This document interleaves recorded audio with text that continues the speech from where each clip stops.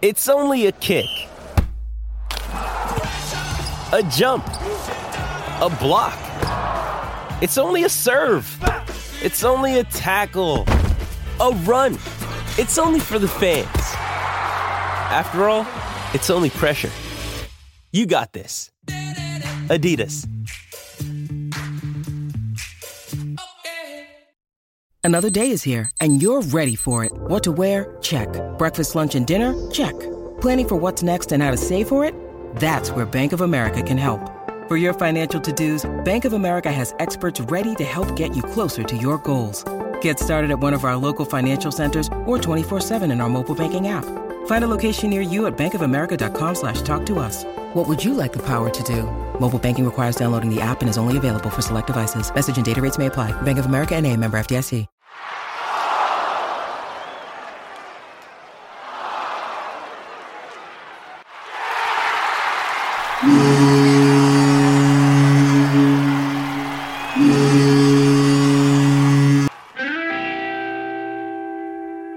David Krejci draws Austin Watson. Now Heinen to McAvoy. He scores.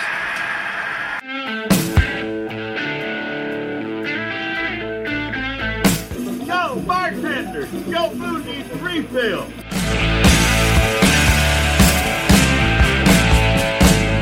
And Hudobin makes the stop. Marchand ahead to Bergeron. Has Marchand busting down the middle. Scores! Patrice Bergeron with the Bruins' third shorthanded goal of the season.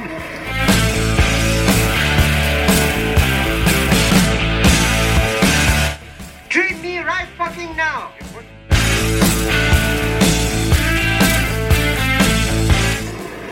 McAvoy finds DeBrus behind Delorier. He scores! Jake DeBrus puts Boston ahead.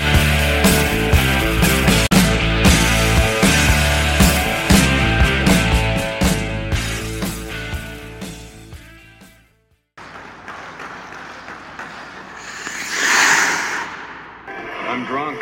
Nah. I'm not bullshitting you. Got stinking shitface on the bus. Louise left me, and that son of a bitch over there keeps playing me when he knows I'm shitface. Hey guys, welcome back to the Beers and Bruins podcast, episode number 9. I'm happy to be back. I'm feeling much better. For some unknown fucking reason, every time I try to schedule one of these early in the morning, I come down with the sickness, either runny nose, migraine, headache, or whatever. But today I'm feeling good and finally got things going on. So I have a special guest that I'm wicked excited to talk to, because we've been planning this since the off season. So this is really, I'm really pumped up about this. But the Beers and Bruins pod is in sponsorship with Seat Giant. So if you're in Canada, please go to seatgiant.ca. And if you're in the United States, please go to seatgiant.com. Tickets. If you guys are mostly all hockey fans out there, if you have an event, whether it's the Boston Bruins, Providence Bruins, any prospects in Canada, Oshawa Generals, you got 2 of them with that team. You got the Niagara Ice Dogs, and you got the Quebec Major Junior Hockey League that has 2 at Rimouski, and one at Rimouski and one at Rouyn-Noranda. If you guys want to see these kids play now, go to seatgiant.ca, seatgiant.com, put in special code BNGP, save yourself a little money.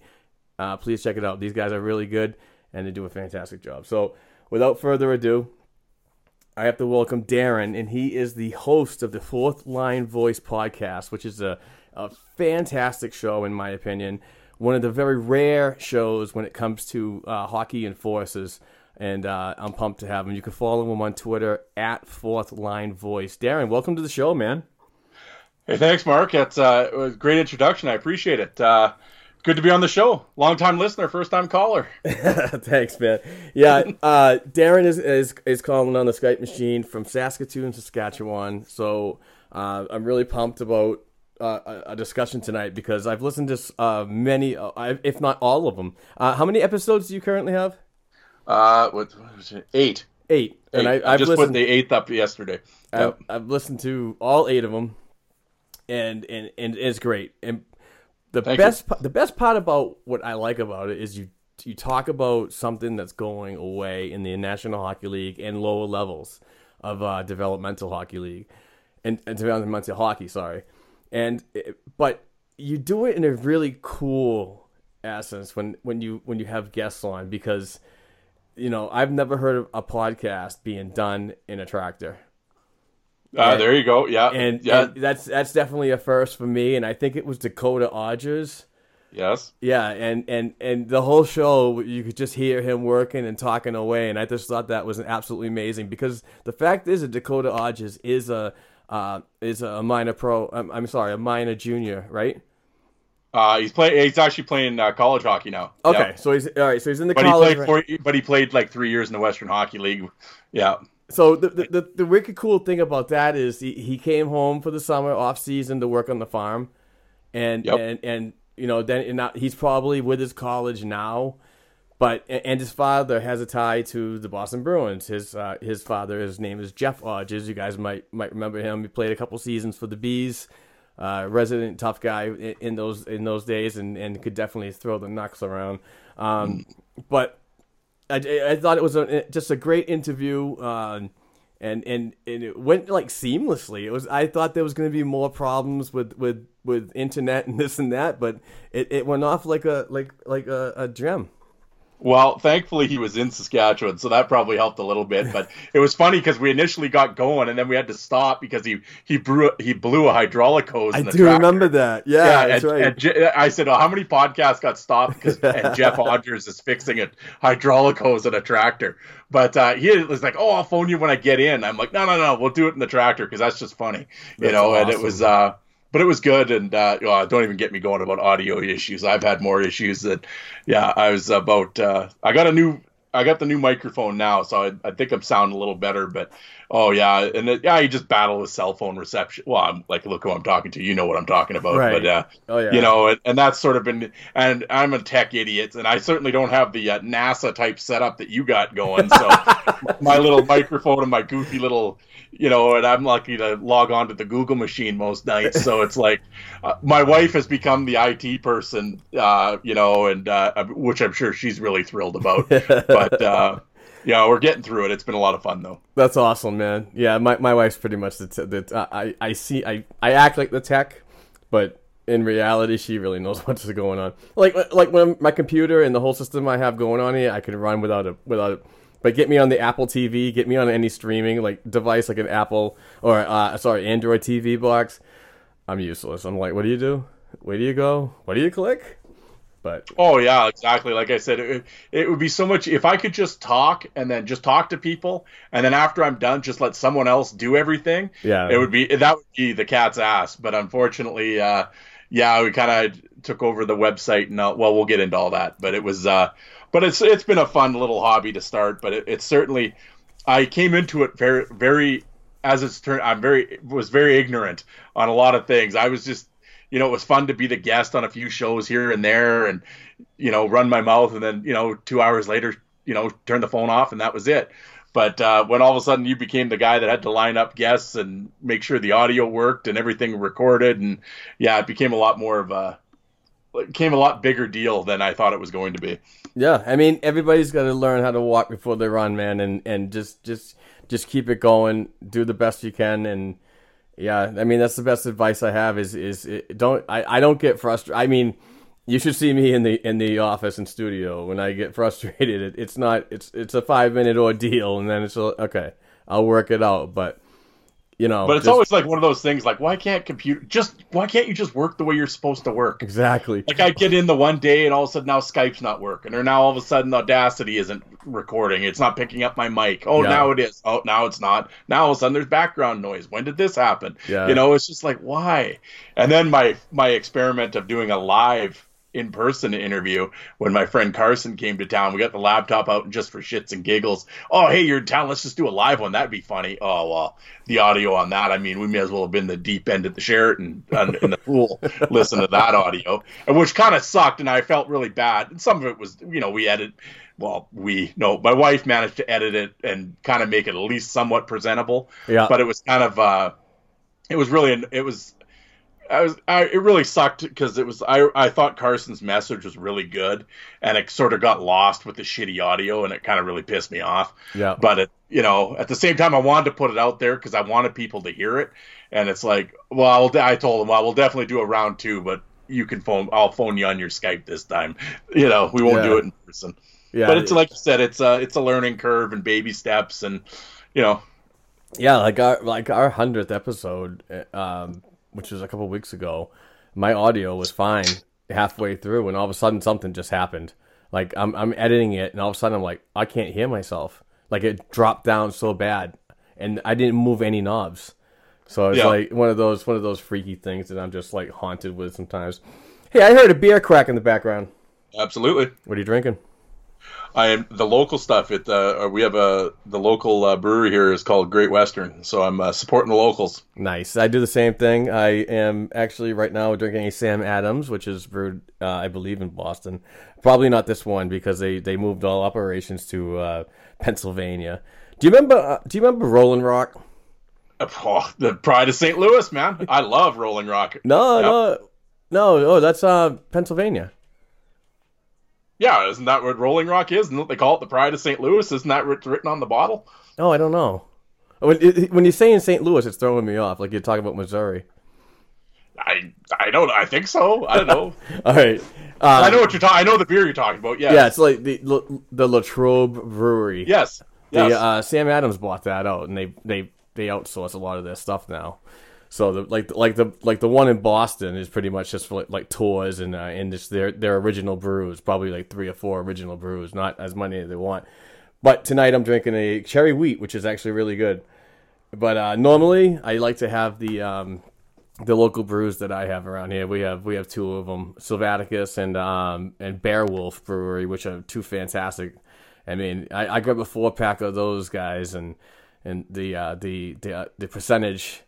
The alcohol content is like 9.5, and I have 4 of them. I'm feeling pretty freaking good after that. Yeah.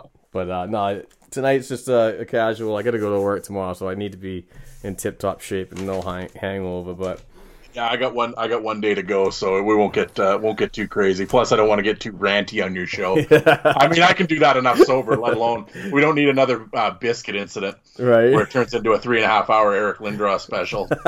You can just hear William and I getting drunker and drunker as that episode goes on. That's funny. Yeah. What's your favorite NHL team? I've never really heard you say anything about that, but I was curious if you had one in the past or you have one now. No, it's funny. It was growing up. Obviously, we never had an NHL. Obviously, we don't have an NHL team. So, although we almost got the St. Louis Blues way back in the day, Saskatoon almost did. That was a big deal back then. No, I you know what? It's weird in all sports, and it sounds like such a cop-out answer, but I'll explain it. I don't really have a favorite team because it was always like every team had guys I liked and every team had guys I didn't like. So it was like I just cheered for players. So it was like, I don't know, like on the Bruins, like I was always Cam Neely was pretty much my favorite player growing up, him and Wendell Clark, right? So it was like, but I wouldn't say I was a big, huge Bruins fan, but I always sort of liked their attitude, them and the Flyers, and kind of like that, because some teams just kind of had that tougher element all the time. Yep. Whereas other teams were always just like noted candy asses, so it was just like, but like I said, every team had guys I liked and didn't like. And it was always it's always been sort of bizarre to me that like a guy's playing on the team and then as soon as he gets traded away, oh, fuck that guy. I'm like, really? Like you owned his jersey, now all of a sudden he's an asshole. Right. Or you hated this guy, he gets traded to you. Oh, you're running out and buying the jersey at the team store the next night. I never understood that. If you hated him to begin with, why are you going to like him? Just, I don't know. It's just sort of a mindset I never really understood. But, I mean, whatever. But it's just, I don't know. I always, like I said, it was, in baseball, football, whatever. It was always just player. I just appreciated certain players and... Yeah, so you love the game and pretty much everything that goes along with it, which is very respectable. I mean, it widens your interest, and that's probably why you're a serious card collector, huh?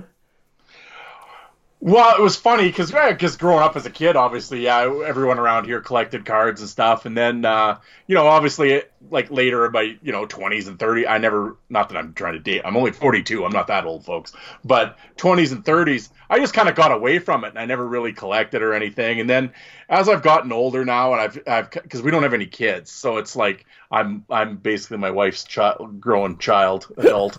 Same here.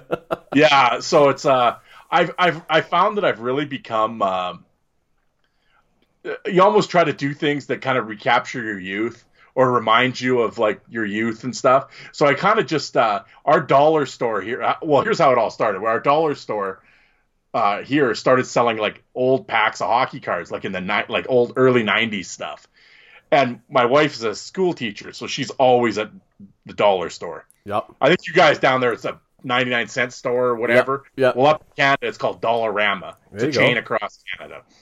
Well, she's always at Dollarama because she teaches grade 1. So Dollarama's her Graceland, right? You need 1,000 like popsicle sticks. Where are you gonna go? Dollarama, right? Exactly. So we're there all the time, and they just started selling these old hockey cards. So I bought them just for shits, giggles one night, and I'm opening them up, and I got Twitter open. So I did the hashtag drunk hockey carding because I was drinking beer, and I started taking pictures of the cards I'm getting, and and a bunch of the guys that respond, I remember I had that, and it just kind of went from there. And I just sort of, and then I had a buddy find some at a garage sale. This is what took me so long to get on the show today. I just was at this guy's house. He gave me a whole bunch of boxes of these old hockey cards, so I got that for tomorrow to go through. But yeah, so I just kind of collected the enforcers. I mean, not that I was going to go throw away Wayne Gretzky or anything, but I mean, nowadays it's like, oh yeah, I'll go get some tough guys, get a couple Proberts and some McSorleys and twists and stuff, and I don't know. And then Twitter's just given me a platform to just talk about it, and it was funny just the number of responses I would get and guys that think the same way that I do. It was social media has been very interesting like that.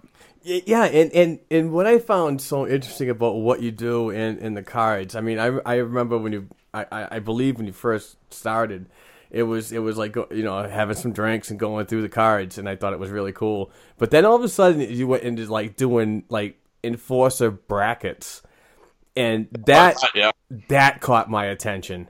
This was back when did you actually start the brackets? Because I remember there was a time that I really wasn't so like busy like I am now, but I was able to like click on them and like them and make sure that every heart on the when you liked it, I didn't go back and like try to revote and make sure I did it. So I went through all of them that you listed that day. Yeah. So no, yeah. Well, that's what really kind of, as they would say, blew up the account. That's kind of what really did it. It was last year in August. Or was it 2 years ago now? No, it was last year. Yeah, it was last year in August. Again, I was drunk hockey carding one night. It was a Friday night, and I can remember it like it was, yeah. And a follower of mine, I hate using that word follower, but for this exercise we will. This follower named Taylor, him and I were just direct messaging each other, and we were just bullshitting about the cards. And, oh, look, I got Peter Klima. Look at his helmet. Ha, ha, ha, stuff like that. And I said something about March Madness or something, and he said, "Oh, we should do a tournament with like fighters." And I was just like, "Yeah." I said I should do a bracket of like 64 tough guys. Fucking light bulb goes off. Oh yeah, and we were just in my drunken haze, and it was like, and he was like, "Oh yeah, dude, you got to do that." And I was like, "Oh yeah, sure." And I just kind of whatever. Well, the next morning I get up, all of a sudden I look, he's sent me like 4 direct messages, and he's already done a list of like 80 guys. He goes, "You got to do this." I'm like, "Oh shit, okay." He was serious. All right, I really wasn't, but okay. So I started doing it, and I just got to thinking, it's like, well, I'm not. If I do it, Bob Probert's going to win. Right. That's just a no-brainer, right? So I'm like, okay, well, I'm not going to put him in it then, because that's what's the point if he's going to win it. So that's why I called it the Bob Probert Invitational. And I did that. It was, like I said, there was no hockey on. It was August, so hockey Twitter, so to speak, is dead. Yep. Nothing's going on. And I put the bracket up and started talking about it. And believe me, folks, there was no science to this, or I thought these were the best 64 guys. I just took names, right? And I was just like throwing names in there, and I put a few minor league guys in there because I didn't think anything of this. I thought, 10 people and a burglar will listen, right? Or look at it. Like, I didn't really think this was going to amount to anything. We were just doing it for shits and giggles. Well, holy shit, it friggin' blew up. At one point, the Bob Probert Invitational was trending on Twitter. That's awesome. On my Twitter page, like, you know how you have your analytics and your impressions? Yeah. Like, I took a picture of it. You can find it somewhere on my Twitter account. I had 110,000 impressions in a 24-hour period. Nice. Like days in a row. And people were going on and, oh, this guy, fuck this guy. And then, there's people arguing and shit over who's winning who. And I was kind of like, okay, let's, it's just a freaking fantasy tournament, boys. Let's calm down a little bit. Right. As much as I kind of like to get into it with people sometimes on Twitter. It was Lean back and grab the popcorn, buddy. Yeah, and I was kind of like, calm down. And the only thing that kind of bugged me, and I didn't think of this, is fortunately I have a few ex-players that follow the account. Well, some of them were in the tournament, and every one of them just got shit canned in the first round, right? And I'm like, oh, God. And the worst one was like, Darren Kimball follows me, and he ended up with, and that was the other thing. So I took all the names, and I wrote their names all out in a notebook, 1, 2, 3, 4, blah, blah, blah, blah. And then I went to a generator on the internet. And then I just, and whatever number came up, that's who I'd write down in the bracket. And I just went down like that. Oh, so there was no rhyme or reason. Yeah, so there was no rhyme or reason to the matchups or anything. It was just, hey, whatever number the computer spit up. Oh, 17 versus 38. Okay, go to the notebook, right? So anyway, Darren Kimball ends up with Wendell Clark in the first round. Well, of course, Leaf Nation is complete overload on my Twitter feed. So I think Wendell beat him like literally 90% of the vote, 90 to 10. Jesus. And I'm like, oh, son of a bitch. To this day, Darren, whenever I do like another tournament since then, Darren Kimball will always chime in. I feel sorry for whoever draws Wendell. Oh, that's awesome. So go ahead. The player interaction has got to be something of like a rewarding sense of feeling, right? Well, that was the really fun part, we'll talk about that after this my tournament story here, but yeah, that was the real fun part for Twitter for me, has been the interaction with the players, and and especially like the kind of like I always call my guys, right, the fourth line guys, and it's like just talking to them, and it was really cool to see them interact with the tournament, sometimes in not such a good way, because it was like, okay, these guys are talking about it, and then you always get some guy like, oh, he was a pussy. It's like, oh, like, why does this guy, I'm sure Reed Lowe doesn't want to read that, Hammer of the Gods 69 calls him a fucking pussy. Right. It's like, and I was just kind of like, show some internet respect. Fucking balls. Wow, that's just like, show some respect for the players. Yeah. That's a whole other rant I can go on. But they really liked it and stuff, and it was cool to talk to Parker and Lowe and Kimball and all those guys. Well, so actually the real cool thing was Danny Probert, Bob's widow, really liked the tournament, and she follows the account, and so do her kids, and her and I have had some direct message conversations, and she was like really cool with it and stuff, and and like I said, it was to honor him, right? Yeah. That's why I named it after him, and it was so she was really cool. So to get that feedback from her was awesome, and to since been able to talk to her a few times has been really cool. Yeah, the I want to.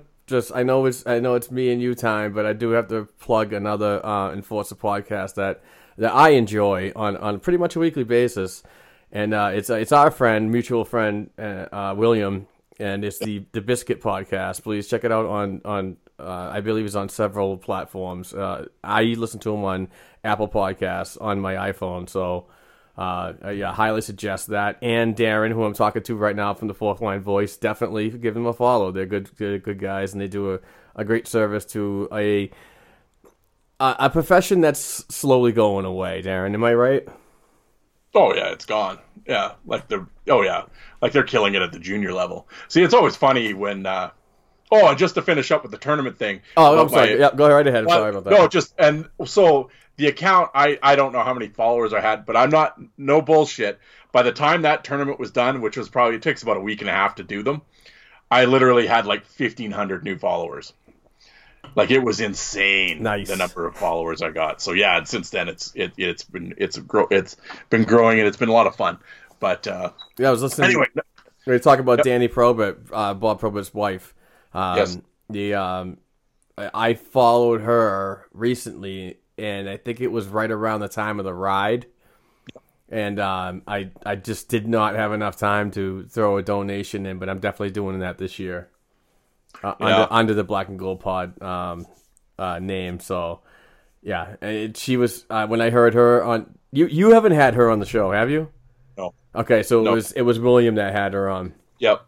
That was a great episode too. I thoroughly enjoyed that one. She seems very nice. The whole family seem like they're really, they're past what happened, but they're more or less, staying strong for the cause, and that's very important. It's not about the money, the funds, and this and that. It's about getting people help, and I really, really appreciated William having her on, and the way she explained. I get a better sense of how Bob was just from that conversation, because back in the day I was the same way you were. I'm like, oh, Bob and Probert, yeah, I got 5 of them, you know what I mean? I was psyched because he was a badass, fucking badass, you know what I mean? When he played the Bruins, I'm like, please nobody touch him because he'll get crushed. It was good, and those guys do a great cause, and so appreciative of them and what they do for these people, and yourself. You guys do a freaking unbelievable job. But well, thank you. Yeah. So what were you just at? What I've already lost. About the enforcer in hockey. Yeah, well, that's the thing, and I see it all the time just on Twitter and talking to people and everything. And well, first of all, they always like, oh, well, if enough star players get run or enough cheap shots happen, they'll bring the enforcer back. No, they won't. There is no enforcer anymore. They're not in junior anymore. They don't just grow on trees. And the thing is, and then everybody blames Bettman. Well, it wasn't Bettman. The NHL hasn't put in any. They haven't put in any anti-fight rules. The rules are all the same. Yeah. What's done it has been Hockey Canada and David Branch, the commissioner of the Canadian Hockey League with the juniors. I mean, in the Ontario Hockey League, you're only allowed 3 fights a year. In the Quebec League, you're allowed, I think, it's 6. The WHL doesn't have any fight limits in it, but it will eventually. But but they don't still. The teams, there's nowhere near as many fights as there used to be, and there certainly isn't the 5 shifts a game guy anymore. Right. So, you could argue if that's good or bad till the cows come home, but it's just that's the reality. There isn't. And so the days of and that was the thing. If you're chopping down a tree, you don't start at the top. You start at the bottom. Right. So that's why there is no one coming. So I mean, you'll have some tough kids that will fight, but you don't have any fighters. Yeah, you don't have the ones that work through the system. There's no Colton Orr anymore. Right. Those guys busted their ass to get to that NHL level, and they did it the way that sometimes a lot of them, and I respect that. But what I didn't respect is how they were trained like that.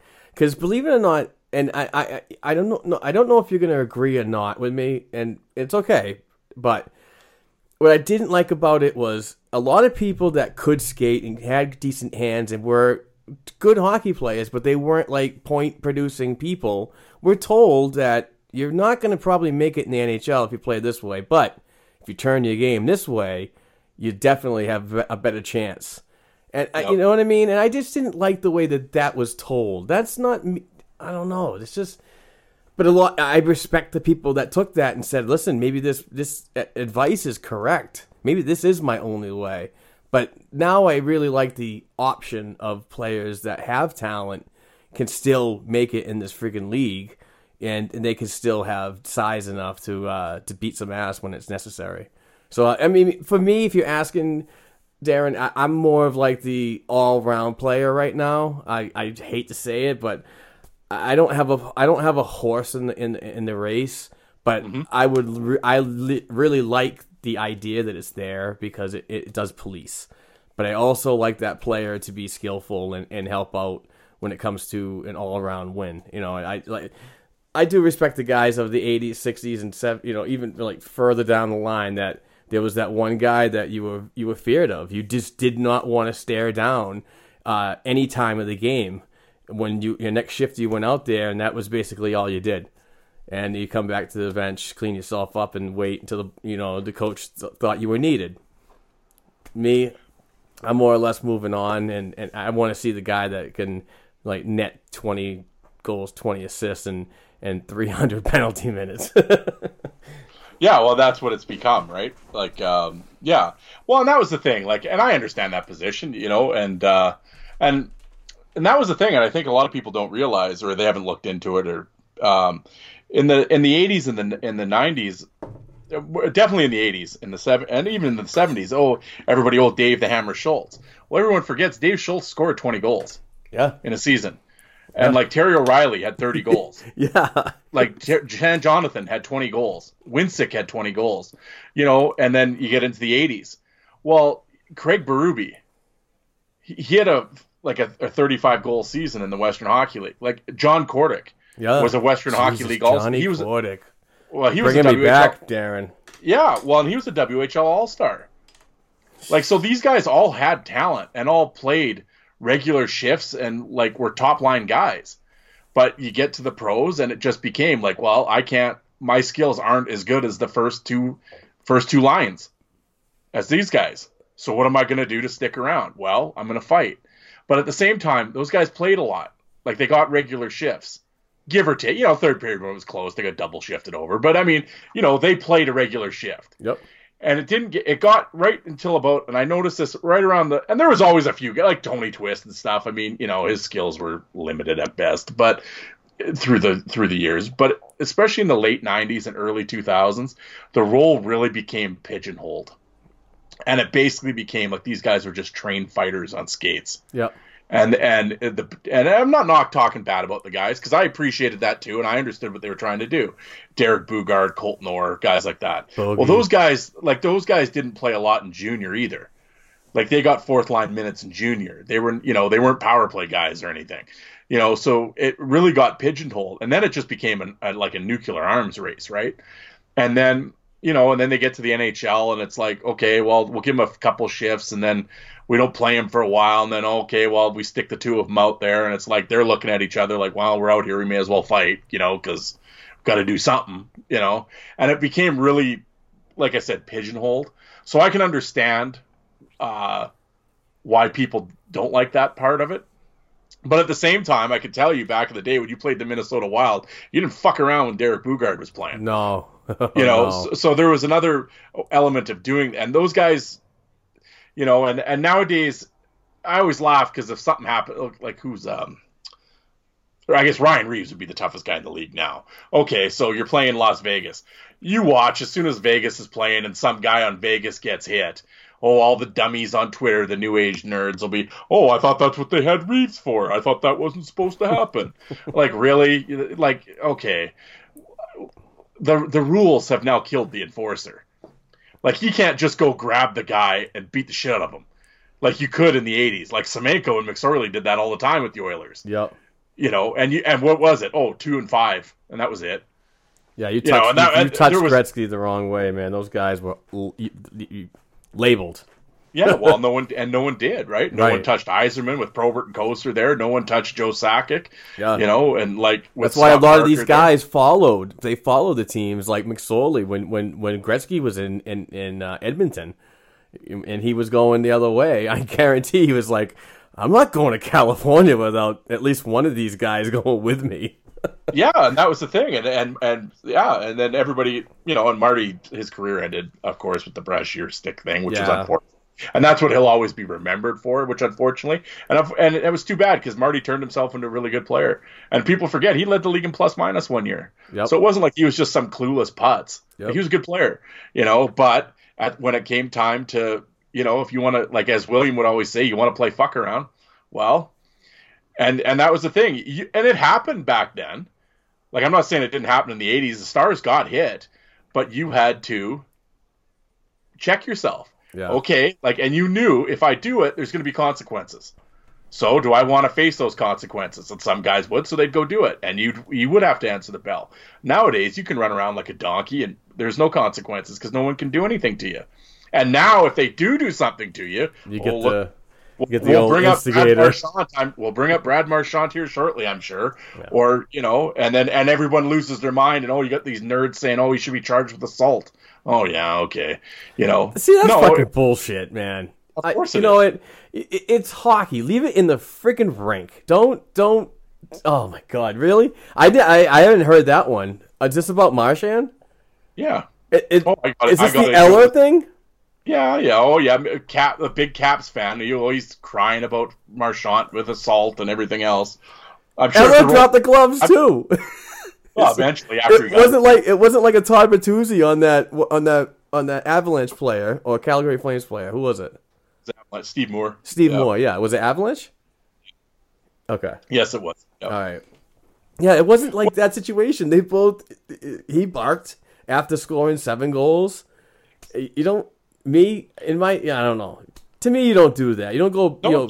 Go down there, celebrate with the team, and block the Bruins bench at that period. You know what I mean? But they both compiled. That's just dumb. Well, and it's just, and at the end of the day, I mean, that's just the way that hockey's there was an unwritten rule back in the day, and that was the thing. Like, you didn't run the score up, right? Because if you did, hell was coming. Yeah, exactly. And there was going to be a line brawl, and it's like, or you could run the score up if you wanted to, but you better get your boys ready because shit's coming in the third.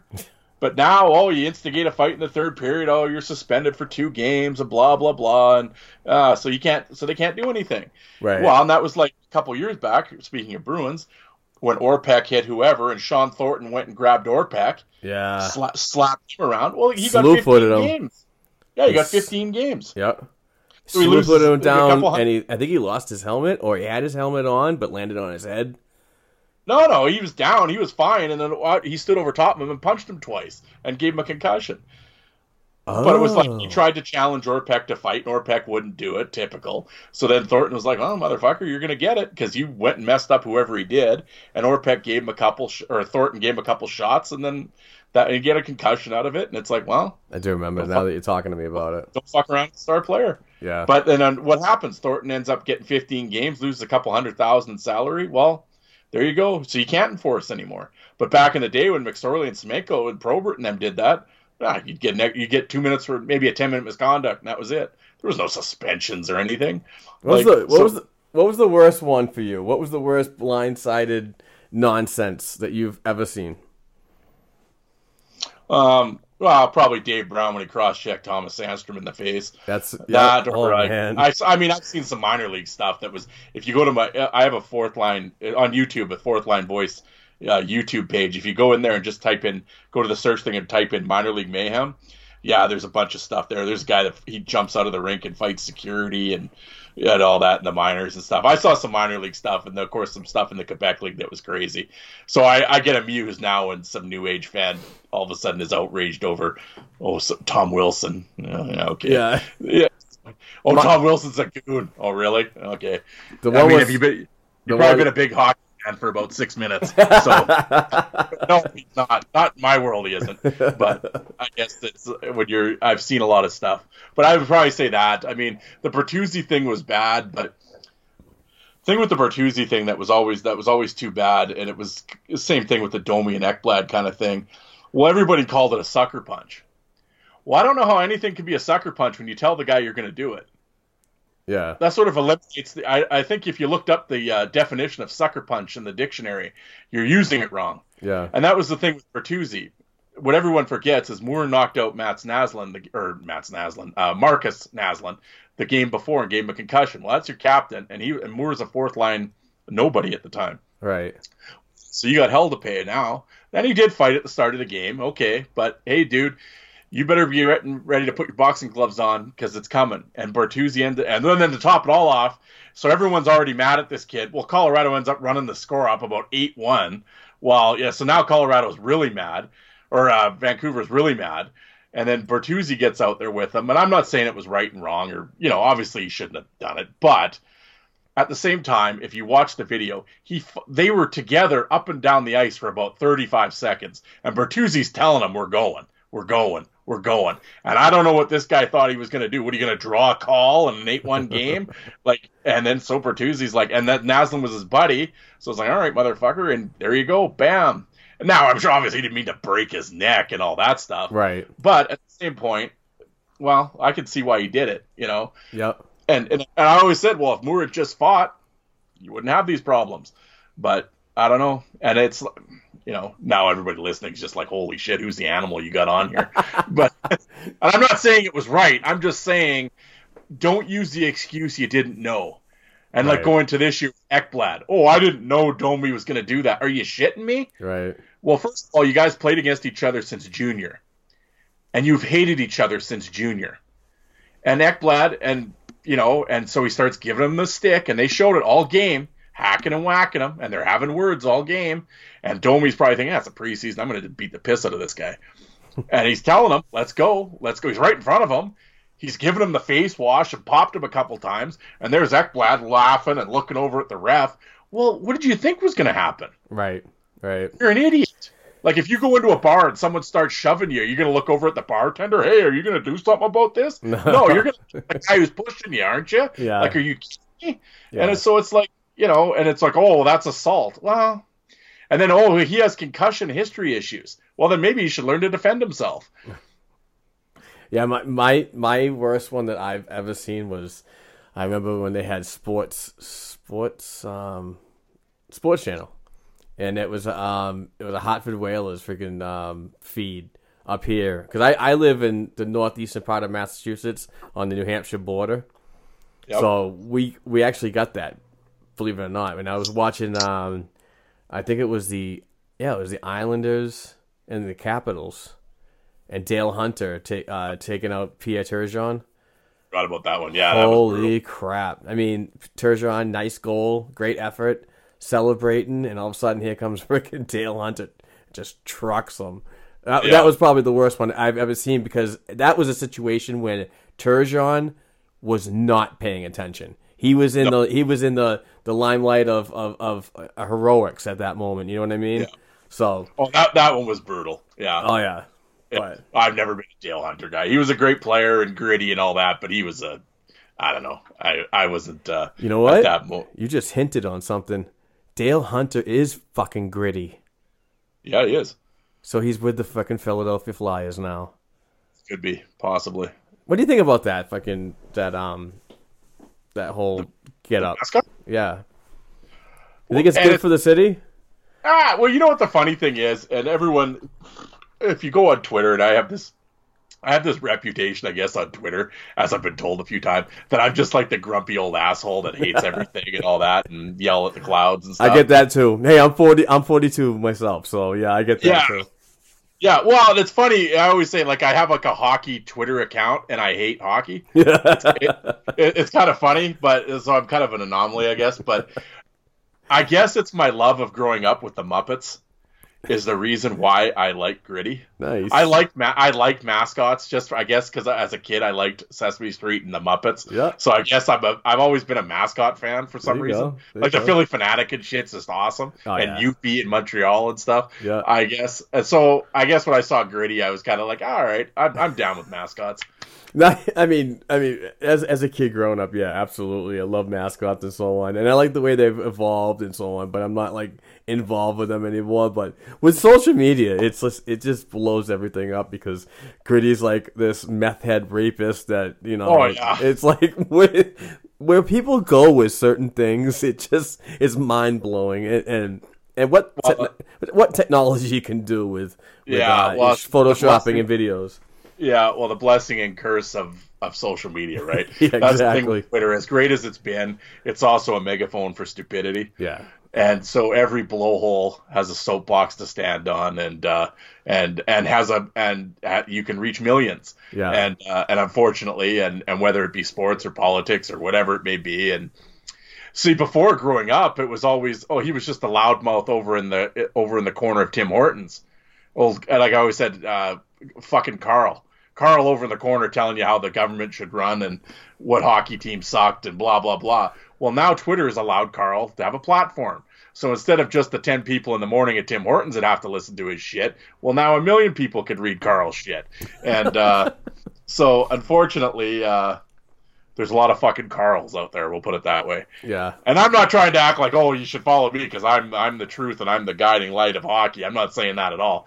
I'm completely out of touch. But I like Twitter. It's a valuable tool for what I do and what my team kind of gets we have like 19 writers and four podcasters now, so it's a valuable tool to outreach and get information. Like, I get so much information from the writers that I've had the pleasure of rubbing elbows with in the press box.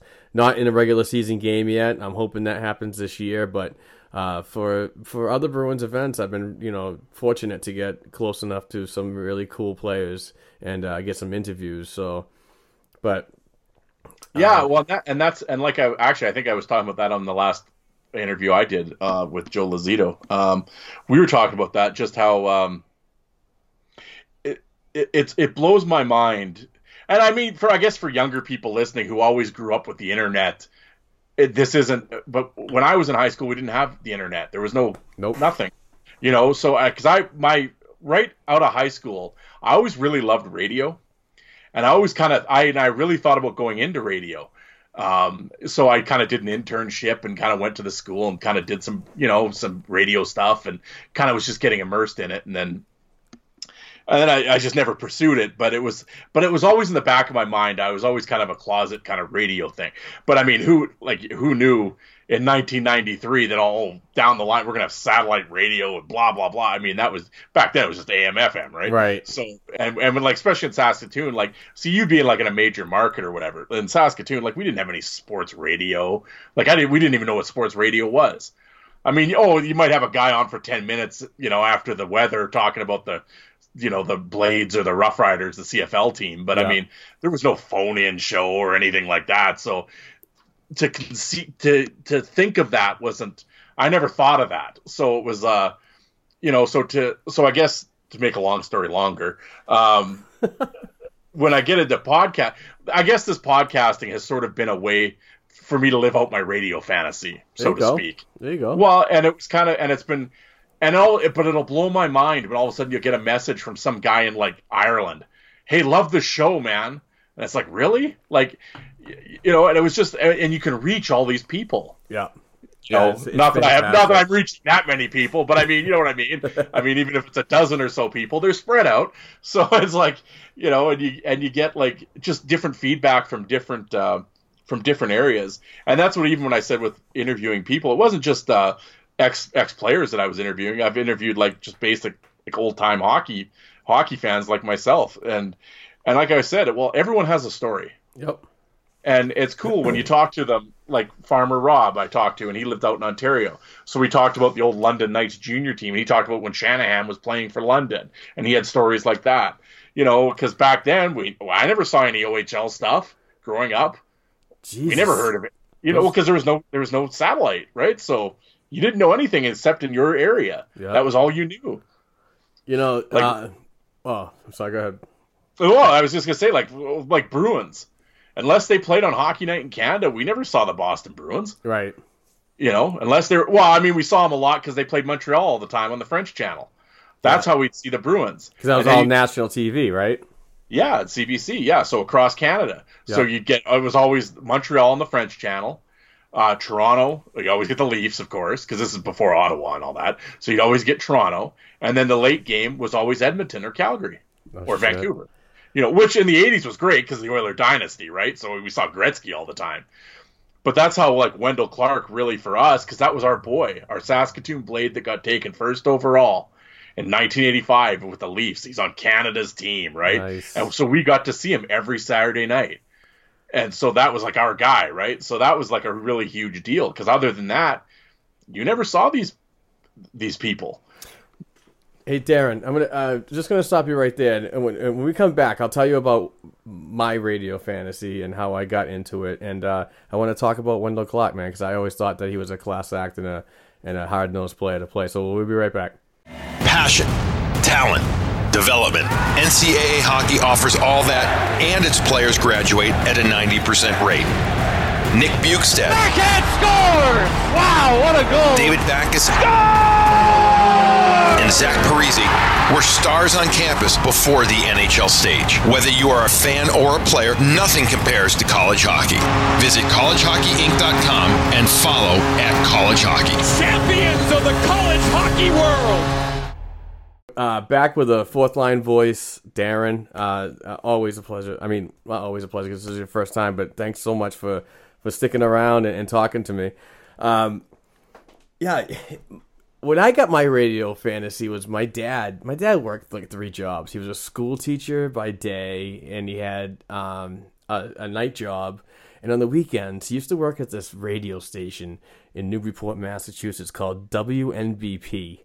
And it was wicked cool because when either my mother couldn't take my shit anymore and I had to go out and hang out with him on the job, I got to learn so much about the radio. And it was cool because when the Bruins were playing on Saturday or Sunday afternoons, they'd get the broadcast, and my dad would be like, taking commercial breaks when they do, going back on and blah, blah, blah. So it was really cool to see. And when I only got involved in the whole podcasting thing, like I believe it was January of 2016, but it took me about a year and a half of talking it up and saving because I wanted to get the right stuff to do it correctly. And I'm very anal about, getting things right on and one of those, get it right the first time or you failed. But I learned to get better and better. But yeah, my experience goes way back then because it was kind of cool that, Bruins would be on the commercial and I'd be able to hit the button. And my dad would be like, all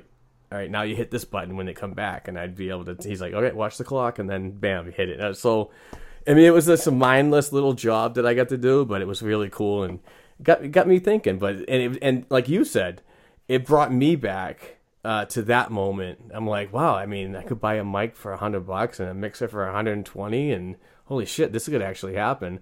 And my passion of Bruins hockey and willingness to like get out there and talk about it with others that were willing to find a line on Skype to come back and talk to me was just like wicked cool. And I'm like, I'm running with this, bitch. Oh yeah. No, it was, it's been a lot of fun. And, it was, cause I remember when I first got the internet in the late 90s, it was, I kind of just know, hey, what's this, right? And I'm, chicken pecking away typing and stuff. Yep. And I came across a hockey fight site. It wasn't hockeyfights.com. I'm trying to think of the name. Fantastic website, by the way. It was, yeah. And it was fried chicken, and there was another one, Rink Ratters, whatever. Anyway, I found it, and all of a sudden it was like, man, there's other like psycho diehards like me. And it was like, you entered this world, and it was like, oh my God, like there's hundreds of guys on this site. And of course, back then, it was the late 90s and stuff. Like there was literally a fight every game, right? Yeah. So there was always shit to talk about on this message board. You'd have this team's homers and that team's homers, and they're fighting over who won the fight and blah, blah, blah. But it was just, kind of really cool to interact with some of them. And some of them I ended up meeting offline and shit and ended up becoming friends with them. And it was, and it was just really cool. And then to go back to my real hockey fight nerdum, I always collected fight tapes, VHS tapes. I'll date myself here. Rock'em Sock'ems? Well, I had all those. I mean, that was the Christmas gift every year to keep nice. The kids shut up while Mom was duking the turkey, right? Yeah, exactly. And that was the thing. And we grew up with Don Cherry, right? Yep. Obviously, Hockey Night in Canada, he was on. And plus, my old man was a huge hockey guy. So it was like, and he loved the Bruins, Bobby Orr, right? Did he play at all? Who's that? Your father. Yeah, he did. He played junior and stuff. And where? In junior A, he played in Flim Flon. Oh, cool. Way back in the day, and for a little while, and then he had to quit and come back and work because they needed money back then. Yeah, so it was common theme. Yeah, and we all played growing up and shit, and obviously some of us were better than others. And I always say, how good at hockey I was? When I quit, no one noticed. So, my brother ended up with the hockey skills, but it was, so it was always. How far did he go? He played junior, and then he got a college scholarship. Cool, man. That's awesome. Went down to Wisconsin, and 3-time All-American. Yeah, he's. Are you serious? Oh yeah, I'm serious. Yeah. Oh man, you gotta send me his elite prospect. I certainly will. Nice. Yeah. I want to check this out. But he did a lot of fighting too. Okay. Junior, but so it was. So I mean, and I sucked. Which is really weird because I grew up with like a rink across the street. Oh, really? That's what I wanted to ask you about. Well, in Saskatoon, every elementary school has a rink in the field. Yeah, so it was like, so I grew up literally the second house in from the school with a rink across the street. Oh, man. Like regulation-sized NHL rink. And we were out there constantly from the moment school ended to when the, street lights came on. Yeah. And mom's yelling at the door to come in, right? Yep, and and it's cold as shit, and you can't feel your feet, but because it's minus 40. Yeah. We were out there, man. And it was always surprising for having a rink right across the street. I was such a shitty skater. so I just kind of played locally or whatever. I never played to any great heights or anything. I was actually way better baseball player than I ever was at hockey. But what position did you play on the ice? Wing. Nice. Yeah. Just skate your lane. That was pretty Power much forward? Well, I mean, as much as you could be back then. I mean, there was no fighting or anything. Right. But I mean, I ended up playing in an industrial league, and it got into a few. Cool. But I mean, it was, finished third a few times, and it was as my buddy once said. He goes, Darren, I didn't go down, but I was doing funny things standing up. That's awesome. Yeah, so it was, stuff like that. All right, kids, let this be a lesson to you. If you're ever playing summer rec hockey, be careful who you're mouthing off. You never know. I've seen some beatings from you get the guy that's watched too many YouTube videos, and now all of a sudden he's going to be Joey Koser out there, and he starts mouthing off, and the guy he's mouthing off was like he played in the East Coast League for 8 years, for back in the day, and I've seen there was a dude. He played in the East Coast. He's a tough guy in the East Coast League. His name is escaping me right now, but he was just playing with his buddies, and it was like he was like literally 15 years removed from playing, or maybe 10 years removed from playing. And he's just out there having a good time, throwing the sauce up the middle, right? Just let's drink beer after, and who gives a shit, right? Well, here's Buddy, some heroes running around trying to be, whatever. Like I said, watch too many YouTube videos. And he keeps poking this guy. And they're telling this dude, like, hey, lay off. Like, this guy will fucking kill you. Like, just enough, all right? Let it go, man. This guy's not going to let it go because this guy doesn't really look like much, right? Oh, he's some 50-year-old dude. Finally, the guys just had enough, and they end up dropping the gloves. Oh, you fucking two-punch this guy. And it was just like, a guy ended up with a broken nose, and it was just like, oh, yeah. But that's what happens, right? You never know who you're dealing with. Especially if you're playing rec hockey in Saskatchewan, you better be careful, because there's like million retired ex-pro guys playing, When I grew up, I was a goaltender. My father was a goaltender. He played... hold that against you. Yeah, thanks. But... hey, can I gain any points by saying that my idol was Ron Hextall? Well, there you go. Yeah, I saw him in Brandon back in the day. Hey, have you ever seen that tomahawk that he put on that guy on my website? I did not. Send that link to me too. Yeah. Oh, he literally Paul Bunyan's a guy's head. Holy shit. Yeah, I remember when he played for Brandon. Yeah, him and the Regina Pat. Stu Grimson ends up tackling him because Stu Grimson's playing for the Pats. Oh, they're playing. Oh, it's Cooper Rawls and swinging sticks. It's just mayhem. Anyway, I'm cutting you off. Sorry, man. Go ahead. I played net. My dad played net, so I was like kind of the whole idol thing. But when I got out of high school, I wanted to play forward, and I played center and right wing, and I played in the one of these. It's definitely a beer league. I got invited to try out for an East Coast League, but I never showed up for the tryout. I was like, you know what? I don't think I'm ready for that. I think I'm just going to go to work. But but I still played. I mean, I just retired from 30 years in the pads, probably about 10 years ago. So yeah, it was a lot of fun. I learned a lot and whatever. But I'll tell you, when I went out. I played for this league, and they did some drafting. It was like very, very professional feeling. You know what I mean? Cost $500 a year. Well, that's the thing. Yeah, that rec, man. Yeah, but it was very professional. You went and tried out. You had the freaking coaches that picked you, and I mean it was the whole scouting thing. It was very to the T professional, and you were allowed a couple fights a year. They limited you, and I remember my first one. I went into just housing somebody because I was watching freaking Rock'em Sock'em Hockey, and I'm like, these guys are just throwing, and they're looking, but they're covering. So I kind of learned from that. But it's pretty much a goaltender my whole life that Ron Hextall just did things on his own. Like anybody that came, if you hit that blue, that you pissed in my crease, man. I'm gonna whack you in the back of the heel. Oh yeah.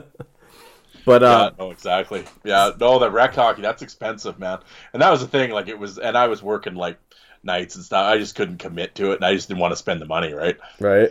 I led the league in goals and penalty minutes, and that's in 1 year. My rookie season, actually. It's pretty funny. Speaking about a funny hockey player, you know who I absolutely love, and we talked about this before we took the break, but Wendell Clark was always one that really worked me up when I was watching games in play. And I know I saw him a bunch of times in Quebec, and obviously Toronto afterwards. Am I correct on that? Well, he started in Toronto and then got traded to Quebec. Yeah. And then didn't he go back? Oh, he went back to Toronto. Yeah. Okay. All right. But just the way that the guy could legitimately play, had skill, but could kick some freaking ass, and it just reminded, like, seeing a player like that is like, wow, that's our version of Cam Neely. Yep. And I if I'm not mistaken, I think I've probably seen those two go at it a few times in the heyday. But I always had respect for Wendell. And I don't know, it's just he played that all around game. He could put 30 in. He could. Yep. And give you 200 penalty minutes and just. Oh yeah. Just well, that was the thing. And back when he started, like, those Leaf teams were just atrocious. Like, those 80s Leaf teams were just terrible. And he was like the only guy on that team. Right. And so and I remember Cherry would just lose his shit during the period. He goes, "Oh, the guy who scored all the goals is doing all the fighting," and he's getting all mad and stuff. But yeah, and everybody, do yourself a favor, go to YouTube and type in "Hero of the Day" by Metallica, but just type in "Hero of the Day" Wendell Clark, and it's like a 5-minute music montage to that song of Wendell Clark. You'll run through a wall after you watch that. It is awesome. Nice. Oh, and he just ran around. Well, and that's why his career got shortened, right? I mean, he tried to play middle linebacker in the NHL, and it didn't work when you're 5'10" and 180, but he did it. Neely on the other side, pretty much. Well, Neely is a bigger dude, right? Like, Neely was 6'2", 220. Yeah, but it was so similar on the way they acted on the ice and the way they played, Yeah. But obviously Neely, and his cut short with, I don't want to say, obviously it was an injury, but was it the Samuelson? Was it the Samuelson? Yeah, knee on knee. So he's a total piece of shit, and that just sucked to see, but. Oh yeah. So many similarities in their game and their hard nosed attitude, but it was all about that sweater, Yeah. Well, and that was the thing, and like Neely, he was 50 goal scorer, right? I think Clark fought more, but Neely had more talent offensively, but I think Clark was obviously more of the fighter than Neely was. Yeah. But yeah, definitely. But yeah, Neely was just a bigger dude, right? So he could. It didn't bust him down as much as Wendell. Well, until all need him. But both those guys. Yeah, those are like my two. Those two and Rick Tocchet. Those are like my three. Nice. Those are my three guys. To this day, they still are my three guys. Growing up, those were from '85 on. Those were my boys. Yeah. See, what about Bruins? When it comes down to enforcers about the Bruins, and I know we're probably, I don't know, we just started ranting, and it's fine because I'm enjoying it. So it's my fucking show, so suck it. Yeah. But who's like in your 10 or your 5 that you could think of? Like what? Like who I think were the best Bruin fighters, or just my personal favorites? Well, we're 42 years old, so how about our generation? Oh, okay. Well, I could go way back because I've seen the videos and everything. You have Stan Jonathan and Terry O'Reilly and all those guys, and John Winsick. In the '70s, coached by Don Cherry. So it was like, and I got those videos and stuff. So I kind of, and then, like I said, with my dad, it was like, so we kind of grew up on that, Nice. But when you go on, and you kind of get into that Jay Miller, Lyndon Byers. Yep, absolutely. That's when I really started. I saw Terry O'Reilly and I saw Stan Jonathan and I saw Johnny Pye McKenzie. I didn't see these guys, but there was one particular time that they all had 20 goals. It was like 12 players on the team that all had 20 goals. But if you look at them too, that they were all pretty much badasses that could lay you out in an instant. But I mean, my hockey watching goes from at least 1978 on. Yep. So I did see the I believe Winsick was still around. Yep. Milbury, Neely, yep. O'Reilly, definitely. I don't believe I saw Cashman.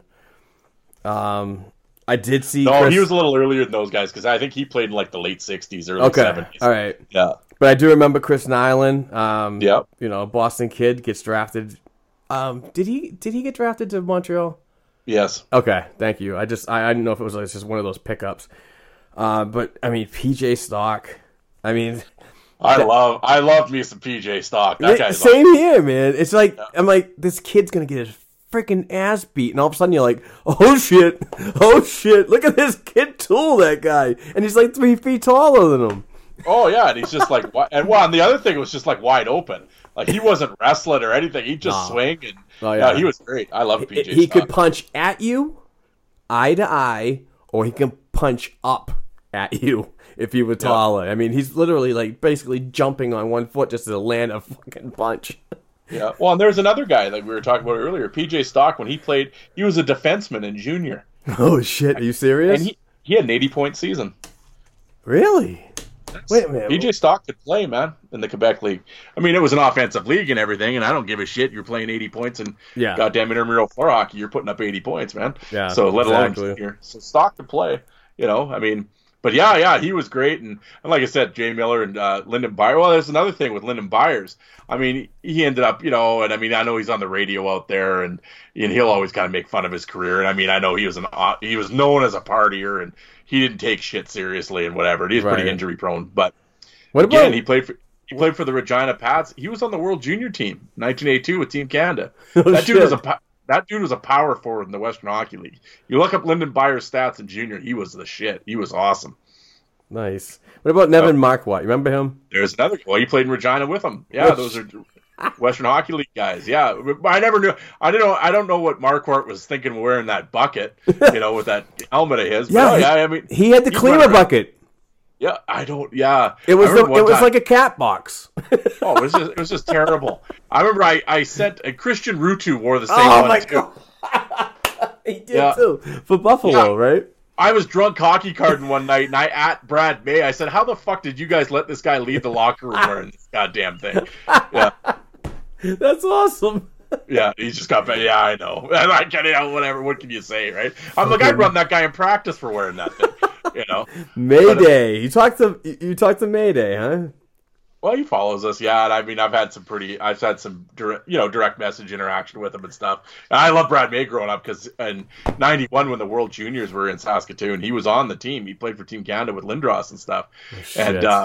And he didn't play all the games, but I ended up running into him on the concourse and talked to him for like 15 minutes. And we were 14 or whatever, and he was like, I guess 18, obviously at the time. But for some reason, that seemed like he may as well have been like 50 in our eyes, right? Yep. It was just and it was cool to go onto Twitter and then in a direct message, I told him the story about talking to him in Saskatoon and shit. And it was just kind of cool to share that with him, like, 30 years later or whatever. But it was, and again, going back to what Twitter's been great and talking to a lot of these players. And I've had the chance to have like just private conversations with them. And it's been really cool. I kind of try to hold off fanboying too much, but I want to ask him 1,000 questions. Yeah, I try to play it cool, but it's been really fun. May, my worst memory of May was when he scored the overtime goal against the Bruins. We were watching that. We were all pissed up in my buddy's basement drinking, and I remember because I said was. And I was joking. We were sitting around, and sure as shit, honest to God, I'm like, all I care about. I said, Brad May's got to score the winner.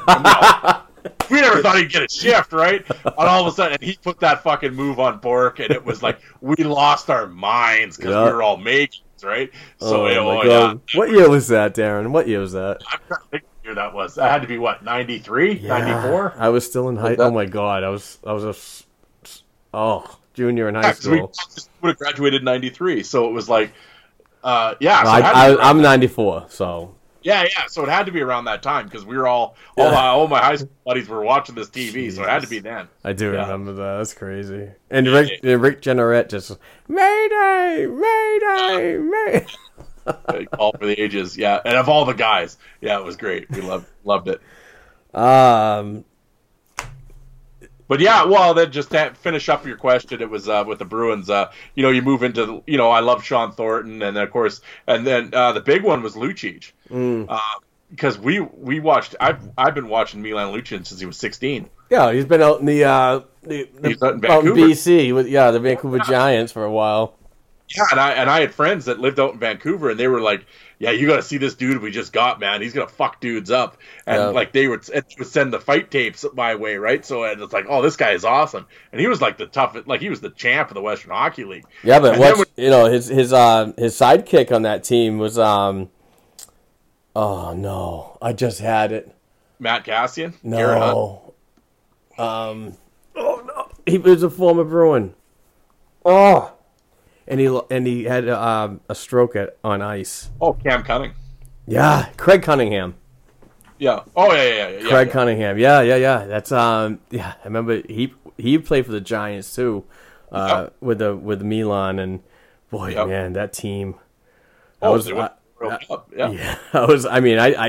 at that time I really wasn't in hockey. Oh, especially the junior leagues like I am now, but You look in the any of the hockey manuals and so on, going through these guys, and it's like, damn, those guys can freaking throw down.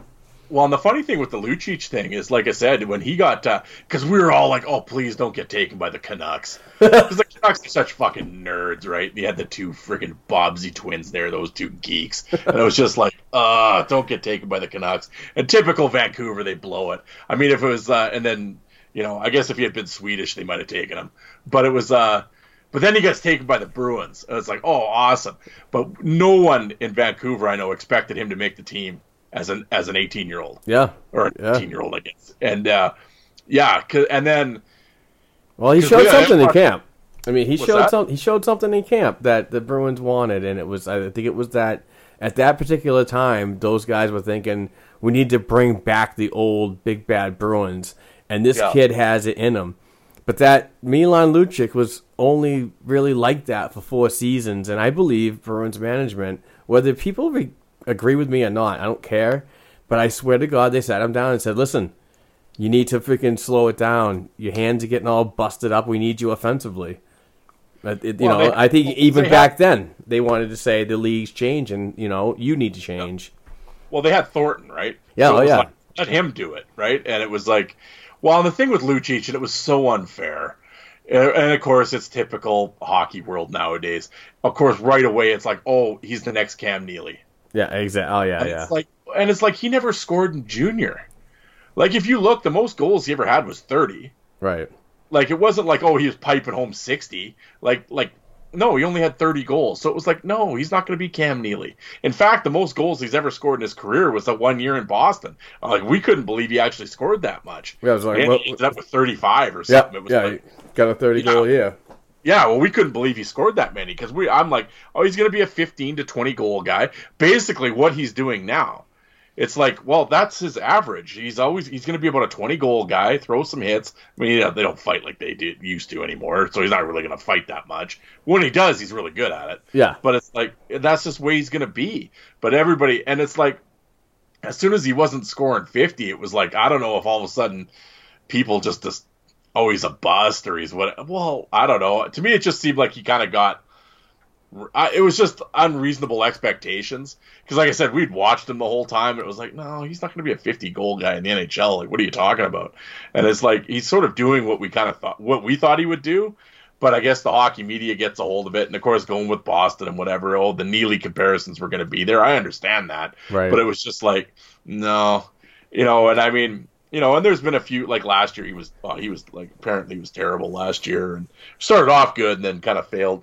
But I mean, I think he's so beat up and like physically, because like people forget, like he's been playing like that since he was 15. Exactly. And fighting and all that. Like, I mean, that's the thing with those guys back then, what people forget. Like Lucic had like 50 some career fights before he even got to the NHL.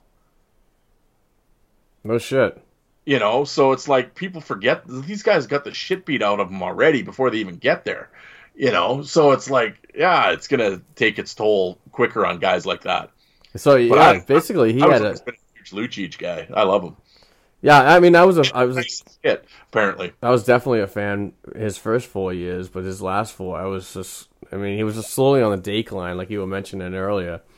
But yeah, I mean, and it goes out. I mean, like my friend out there. I mean, he kind of knows them and stuff, and there's some personal stuff or whatever going on, but hopefully he's cleared that up. And that whole thing with his dad was tough, man. Yeah. So, moving away from that, Jesus, I forgot where I was going to be going.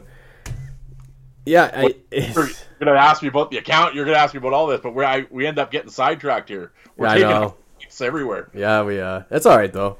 That's what happens. You know what I mean? When I have fun and I'm just it's almost like I'm sitting with my best friend. I just go along with it, and hey, it gets over 1,000 listens every week, so There you go. Like I told you on Twitter there, I could talk the ears off a brass monkey. So it's like, yeah, if you want to go, I can go. Yeah. I love it too. You were so honest. You're like, it's probably not going to be a good idea for your followers. I'm like, nah, dude, come on. Well, I mean, I know your followers are like, they listen to you to get the lowdown with the Bruins, right? And it's like, all of a sudden you're gonna have this dinosaur on here talking about like, who the fuck is this guy? Who's he talking about? But it's a different game these days. It is, and I appreciate. When I say on Twitter, like I don't watch, I legitimately don't watch. I have no idea who half these guys are. See, so that's amazing, though. Well, it was funny in the summer, like when you guys were all doing all these different podcasts were doing their season previews and everything else, and I tried listening to some of them, but it's just like I have no clue who you guys are talking about, and that's what I told. Like I've told a few people, I think I might have even told you that, dude. It's nothing personal, but it's just like I don't know. 2018 hockey just doesn't interest me, so it's like right. I just so to go to my that's just kind of why mine's different. Hey, and whatever. If people want to, they watch it and listen. That's great. I'm not knocking anybody for watching hockey. I'm not saying that. I'm not knocking. That's the other thing. I'd like to dispel this rumor that I always get shit on, like I shit on the players or something. If you go back and look at anything I've ever tweeted or anything I've said on any podcast, I've never shit on a professional hockey. I've never shit on a player. How can you? Really? Professional athletes, how can you say anything about them? Right. You can't, Now I understand people's opinions. I think Jim's better than Joe. Well, that's your opinion. That's yeah. But I don't know. I always kind of like when people start, oh, this guy's a piece of shit and he shouldn't be in the league and fuck that guy and I don't know. I just kind of tune out at that point. I'm on board with you too, and the narrative that I cannot stand, and I will in my own little internet corner, is fight back with is when somebody wishes something of an injury. Like, I hope this guy get injured so this young kid could play. I don't like that. Those fucking morons. Well, and it's like at the end of the day, it's like, okay, you have these, and this is the one thing that kind of really bugs me a lot about podcasting or blogging or basically what a lot of shit on my timeline seems to come up on or on Twitter. I always refer to them as like the new age fans. And they're younger and stuff. And I understand this is the game that you grew up with. It's a completely different game than what I grew up with. And that's fine. But there seems to be a real lack of respect for the old days. And it's just like, oh, it's better now. Back then sucked. Oh, well, okay. Like, oh, the game's about skill. I always loved that one. I actually tweeted about that today. Oh, the game's about skill now. Oh, yeah, like Lemieux, Gretzky, or, yeah, they were just, what you think, the goal has always been to score more than the other team. Yeah. So I don't know what you're talking, it's about skill now. What are you talking about? There's always been skill in hockey. Oh, it's fast now. Well, Mike Gardner and Pavel Bure were really fast, too. There was a reason he was called Rocket Richard. Yeah. Like, there's always been fast guys. Difference was there was center ice back then and you got held up. So there was a little difference there. The rules have made it quicker, which is fine. Or then stupidly, though, then they can't figure out why concussions have gone up. Oh, really? No. Speed the game up. Why are people getting hurt? I don't know. Really? You don't know? Okay. Yeah, they want to maximize as much money in such little time. Yeah, well, that's just... and it makes sense as a business because I remember going to the Boston Garden back in the old days, the original Garden, and my dad giving me getting tickets, and the games were like almost 3.5 hours long. It seemed, and we'd have to like travel home and so on. Now it's like, it almost seems like the schedule is like so catered to the train schedule and what every like avenue to get out of Boston is actually working at the same time. You know what I mean?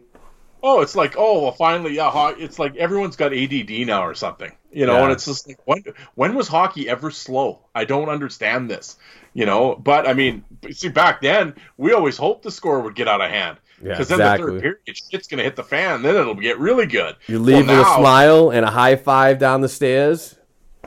Well, yeah, and like I said, you get these. Excuse me. They go on and on about the fighting's down and how great it is and that'll sell and everything else. It's like, really? You ever see? I've never seen anybody boo when a fight happened. They show the crowd, everyone's cheering and high fiving. Yeah. So I don't know. Like I said, the only people that don't like fighting are the ones that get in for free. So and unfortunately, that's who the league listens to. Media and the vocal minority on social media. That's who the internet. That's who these leagues listen to. I got a question for you. Sure. All right, since you haven't been a hockey fan, but you like the fights, have you been to a hockey game? And if so, what was your first and your best live fight? Well, a lot of my stuff obviously was junior. I mean, I went to tons of Western Hockey League stuff back in the day. In terms of NHL, I had a lot of family that lived in Calgary, so I've been to a bunch of Flames games growing up and stuff. And I was in Edmonton and saw the Oilers play, but I mean, I was like 9, 10, 11 years old, so nothing real. I remember there was fights, but none of them. So really stood out. Mine would be like a junior, but I mean, I can remember watching Tony Twist fight in Saskatoon. Yes. Or Kelly Chase. I mean, all those videos. Former St. Louis Blues players, both of them. Yeah, those fights are actually up on my YouTube page. Oh, man. When they played in Saskatoon. I remember Tony Twist fighting Link Gates at the old arena, and Link Gates just beat the shit out of him. Oh yeah, it's like, and then Kelly Chase and Kevin Kaminsky and then currently what people remember, Wade Belak. Yeah, and I knew Wade, and it was like. So I saw lots of him. I remember watching him as a rookie all the way until he left, and Chris McAllister, and I mean, all the Western guys, right? They all came through there, so saw those guys. Yeah. Well, then recently, I mean, I don't go to too many games anymore, but if to put a Bruins spin on it, I've watched Jake DeBrusk a bunch of times when he was in Swift Current. Yeah. Well, because I liked his dad. I was a big fan of his dad, Louis, of course, and then Jake, obviously Jake, he isn't a fighter or anything, but I mean, kid's got skills, and so that was cool. I think, my interview with Dakota Odgers, him and Jake DeBrusk were teammates. So I think he tells the Jake DeBrusk when he wore the sandals.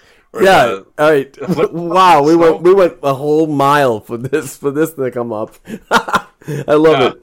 Dakota Odgers was in high school with Jake DeBrusk, and somebody bet him to wear flip-flops for the whole school year.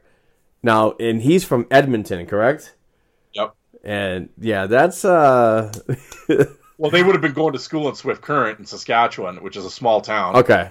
Smallest town in but still, it's freaking cold. Oh, it's minus 40. And he did it. Yeah. Oh, like when we get winter here, it's like Siberia weather. It's like minus 40 for like a week straight. But I give that kid credit for doing it, not losing a fucking toe, man. Yeah, that's crazy shit. I know, that's unbelievable. But I was listening to your podcast before training camp, and I saw Jake come in, and he didn't have his badge. I was in the main arena, just looking around and taking some notes, and I look up and I'm like, "Hey, Jake," and he goes, "Forgot my pass," and he was coming through the turnstile and coming down the thing, and I'm like, "What, are you sneaking in the back door?" He's like, "Yeah, I am." I was like, I wish I had the opportunity to ask him and get some video, some audio on, "Hey, when you were in high school, did you seriously go to school the whole year in flip-flops?" I think that would have been cool, and I would have shared that with you to give back to Dakota. And if I see him soon, I'm going to do it. Oh, you got to ask him. And he'll look at you like, how did you hear about this? You know? See? But when I do it, I'm going to send it right back to you so you can also add that. And if you ever want to have Dakota back on, play the audio for him. So, yeah, I'll try to make that happen. But going back to the best live fight, for me, it was recently. And it was kind of cool because I got tickets from my job, and this was, I believe, in between 2005 and 2010, somewhere in that area. My vice president came up to me and said, "Mark, we cannot go to the game tonight. Do you want these?" And he gave us 2 tickets to the Montreal Canadiens game. And Milan Lucic absolutely pummeled Mike Komisarek. Yep. And I mean, beat the piss out of him, and Komisarek was begging for it. But that game, the Bruins won 7-1, and me and my wife Courtney, we absolutely had such a fucking blast. But that right there, and seeing how much Komisarek was being a bitch throughout most of his career and barking when it was time to go, he was never really ready. You know, when we saw that happen, I was like, mad respect to Milan Lucic. Not my favorite player at all, but the definite best live fight I've ever seen. And I've been to a couple hundred games, you know what I mean? Yeah, no, I remember that fight, yeah.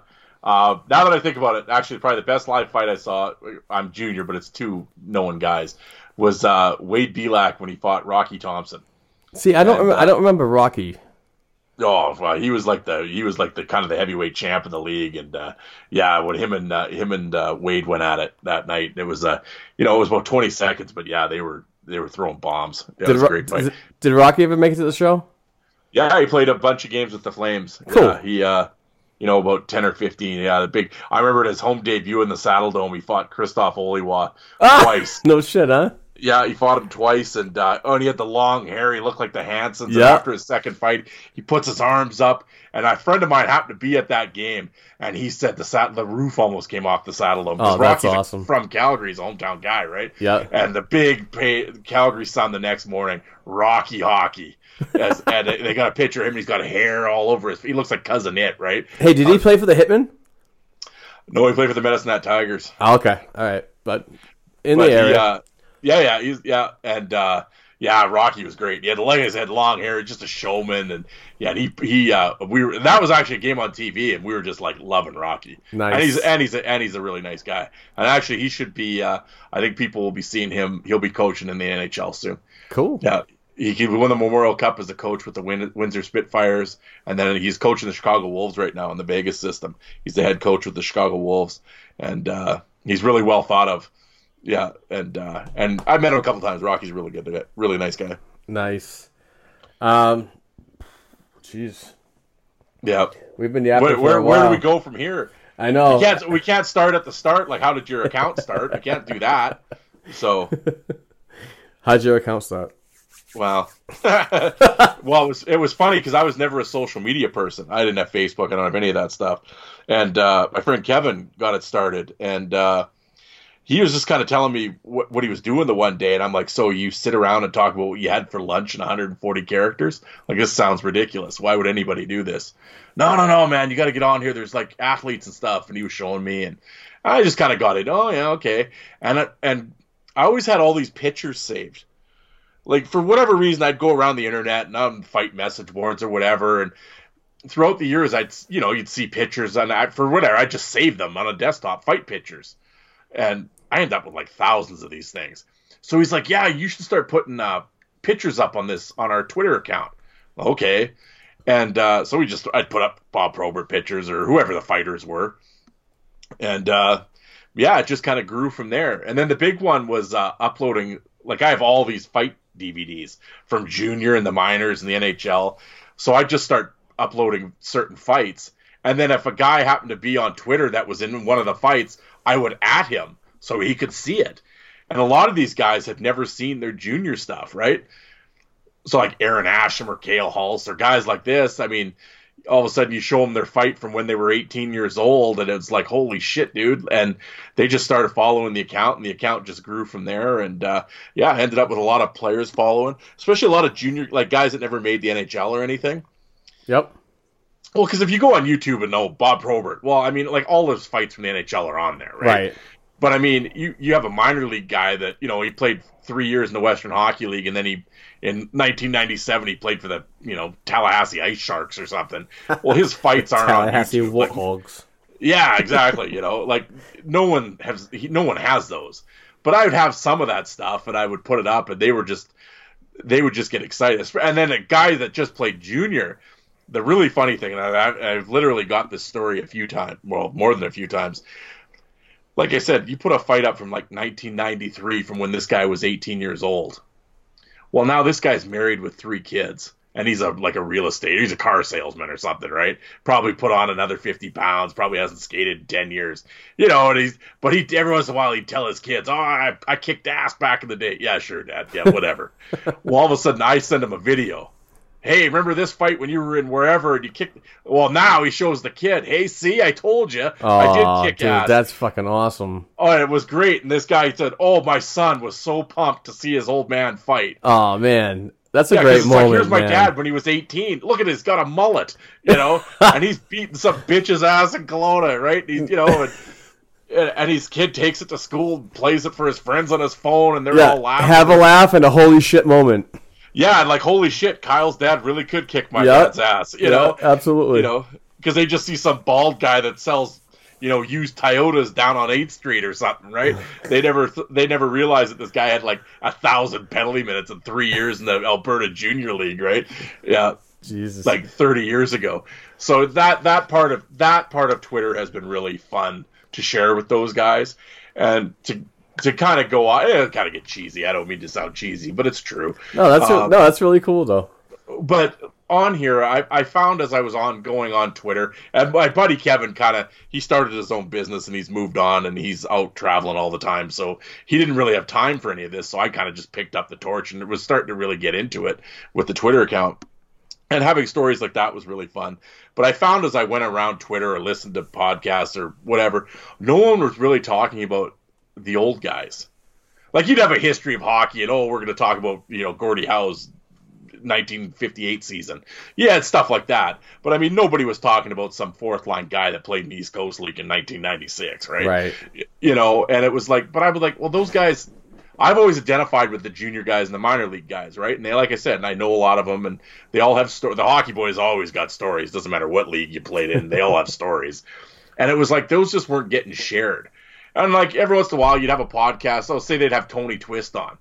Well, they'd talk about his career for 3 minutes. Then, hey, how about that Blues power play from last night? Well, who gives a shit what Tony Twist thinks of St. Louis Blues power play? I want to hear about when he fought Bob Probert. You know that. So it was always just kind of like, you know what? No one has these guys on or is talking to them. And the other thing was just this, and you get it now. It's like these fans, they kind of view it back then as, that was hockey's dark time. Like, the CTE and the head thing and everything. Let's put that in the closet and not talk about it and move on. Right. Well, you know, and I was like, no, fuck that. I want to talk to these guys, and I want to put a spotlight on these guys. So, yeah, maybe you don't know. Like, when I interviewed Josh Mazer, there are people listening. Who the fuck is Josh Mazer? Well, he played in the Western Hockey League, and he played in the East Coast League, and he has stories. Hey, Darren, do me a favor. Yeah. Keep talking. I got to take Keep going? Yeah, keep going. I'll be right back. Okay. Well, yeah, so, and like I said, everyone has stories, and it was, so I just wanted to sit down with them and bring it out, right? And it was received really well, and people really enjoyed it, and I always liked getting that was always my thing, was just the stories from the guys, and like I said, no one was really talking to these guys, and so my account just became a shrine, so to speak, or just, you know, shine a spotlight on the forgotten guys. And whether it be a minor league guy or a junior guy, or some guys that made the NHL, like Jim McKenzie or stuff like that, and Aaron Asham, but I think through this, as the sands of time go, they get forgotten about. I mean, you kind of get that new age attitude, like, they were just dummies and, you know, whatever, and just looked at really negatively, the role, and and I understand with this, with the head trauma thing that's come out now, and the CTE and everything. I understand people talking about that, but I mean, for every guy that has, there's lots of guys that don't have it that fought too, and I mean, it's just sort of, but I mean, the media likes to create the monster, and like I said, and I just thought it was just really kind of just disrespectful that, like I said, you can have a podcast or do whatever and talk about today's players, and that's all cool, but respect the history of the game and the players that came before. Exactly. And it's like, and it's evolution. Of course, today's athletes are better. The science behind them is better. Like we didn't, like even back in the day, like nobody heard of polymetric training, and that's what training camp was for, is to get into shape. I mean, now it's a 12-month job, and I mean, it was just, hell, the guy would smoke between periods back in the day. Oh my God, Johnny Pie McKenzie would have a butt between shifts. Yeah, so it was just in a beer. Yeah, but you get these young, Sidney Crosby, if he went back in the 70s, he'd have 300 points. Well, okay. Yeah, he'd also get friggin' elbowed right in the teeth, Oh, he'd get trucked big time. Well, yeah, but it was different because you'd held guys up, and and there was center ice, and it's just the game's different. The pads are really tiny too, it's just stuff like that. And Darren, I got a question for you. When it comes to and I had to take a bathroom break, man. These 3 beers just went right through me. But when you're talking about head trauma and CTE and so on, what are your feelings about like the class action lawsuit that a lot of players did bring on to the league, and believe it or not, by an arbiter, that got blown out, and they want to focus on one-on-ones instead of a group attacking the league for. No, I'm not saying attacking. That's a terrible word. Kill me if you want. But the one-on-ones and the issues. What do you feel about that? Well, it's funny. I actually got into an argument with who's the guy, the ex-player that's all over Twitter about it right now? Carcillo. I got into an argument with Carcillo online with him, and of course he ended up blocking me. So I was like, well, apparently you don't want other people's opinions. But I think I saw that tweet. Yeah, well, and I wasn't being disrespectful. That was recent, wasn't it? Yeah, it was about 2 or 3 months ago. It was during the summer. Okay. And I have nothing but respect for him. My issue isn't with the guys with the lawsuit. I understand that, but I think you have to go. I also said, there has to be some responsibility taken on both sides, and I think a lot of these guys in the lawsuit, are putting all the blame onto they made me. Well, you're a grown adult. If you weren't feeling right. But I understand why they did it, because you're an athlete, you're paid, I got to go out there. I understand the athlete's mindset. I had concussions and played through them. I understand that mindset. I do.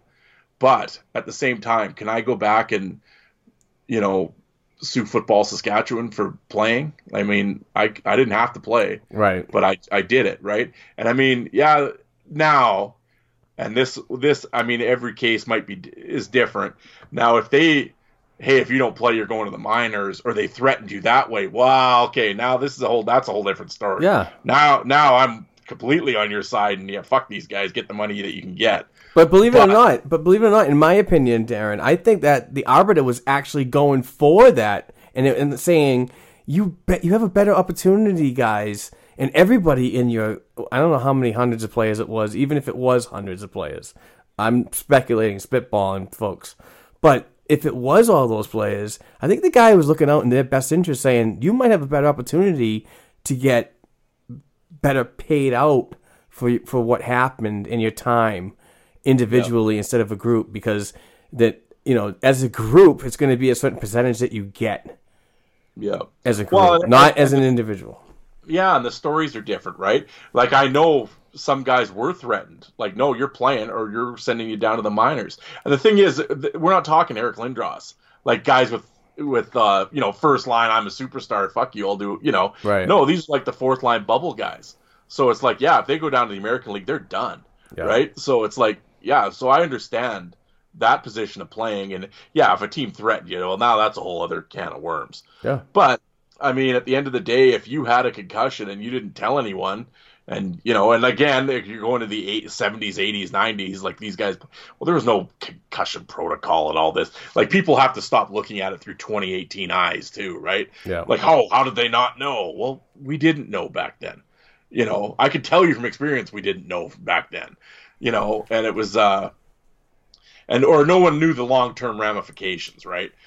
I'd like to think. Maybe they did. I mean, I guess at the same time, everyone saw the old-timey boxers and punch drunk and all that. But I mean, I don't know. It's a real slippery slope. But to me, there's a lot of on both sides responsibility not being taken. And I don't want to knock the guys that are involved because, like I said, I don't know everyone. I don't know the person. Everyone's got a different personal situation, so I don't want to just blanket. Oh, fuck these guys. No, I'm not saying that. Oh, you played. You take the money. Quit crying. I'm not in that mind frame. But like I said to Carcillo, it's like what I do think, though, that the NHL needs to do, and this is where I really agreed with Carcillo and Nick Boynton and them as their point, is I think a lot of times as soon as their career's done, it's like you're forgotten about. And I really think the league should need, especially the player, and that's a players' union. Like those dudes paid union dues the whole time they were playing, and then as soon as they're done playing, it's like you're forgotten about. And I think the union needs to help these guys. Because I've always found from talking to, even on Twitter here, as I've talked to players, and I've seen from friends of mine that played pro hockey in the minors and stuff, the biggest adjustment, like a lot of these guys just don't transition well to life after hockey. Because for most of them, it was a sudden stop, and they didn't go out on their horse. It was over. Now you're done. So they had no time to prepare. And a lot of these guys, it's the only thing they've ever done their whole life. And everything is so scheduled. You play here, you buses here, you do this, to do this, to do this. Till all of a sudden you're 30 years old, you're playing in the East Coast League, and you look in the mirror, you have no job skills, nothing. And your knees are shot. So I think life after hockey hits these guys really hard, a lot of them. And then you get a whole bunch of other issues. And I think, well, I know that the league and the union has not done really well in helping these guys. No, you're absolutely right. Yeah, and I think that's the big issue. And like everybody, the fighting and the face punchers, and if you call anybody a face puncher, you're a fucking moron. Well, to me, the league and its officials and the people that are doing the intelligent investigations and stuff like this are the ones that are looking like asses when they come back and say that none of this stuff is related to what's going on in our game. And but it is. They were playing in your league. They signed NHL contracts to play for certain teams, and it did happen. Yep. And that's the worst part about it is the recognition is. We're not trying to say who's playing. We're not. I don't think they're blaming the NHL. I mean, you said, there could be situations that they were pressured into doing certain things, but as a blanket statement, the NHL saying, we don't find any significant resemblance of anything being connected is just a little bit asinine to me, and I think it's a league that's afraid that they're gonna have to pay big money if this ever comes out to be, either an individual lawsuit per player and per, incident, or a blanket with a class action. I think this is something that they're very afraid of and they don't want to deal with yet, and they're dragging their fucking ass on doing it, and that pisses me off. Well, I mean, at the same time, but they know. But the thing is, at the end of it, Bettman's a lawyer. Yeah. So he's not going to come out and say anything. These people, they're corporations. They run people's lives. They have to have liabilities, and they have to have doctors. Everybody's entitled to get paid in a certain situation when it comes to a business like this. So everybody knows something. If you fart at a certain place at a time, somebody's going to fucking know about it. Because all I'm saying is, I don't mean to use that as an analogy or anything like that, but you're under a very, very tight microscope as being a professional player. So you can't just say no, it doesn't happen. No, well, and the thing is but with a lawsuit going on, they're not going to admit it happens. Yeah. Because now you've just given the lawsuit the lawyer ammunition, right? So they're going to deny until they can't anymore.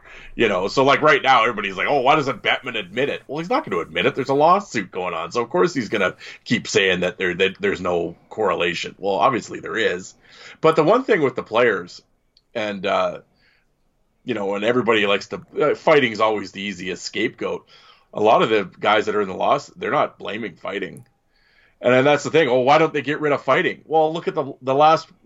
Every year they do their players union gives every player a questionnaire, and they fill it out, a survey.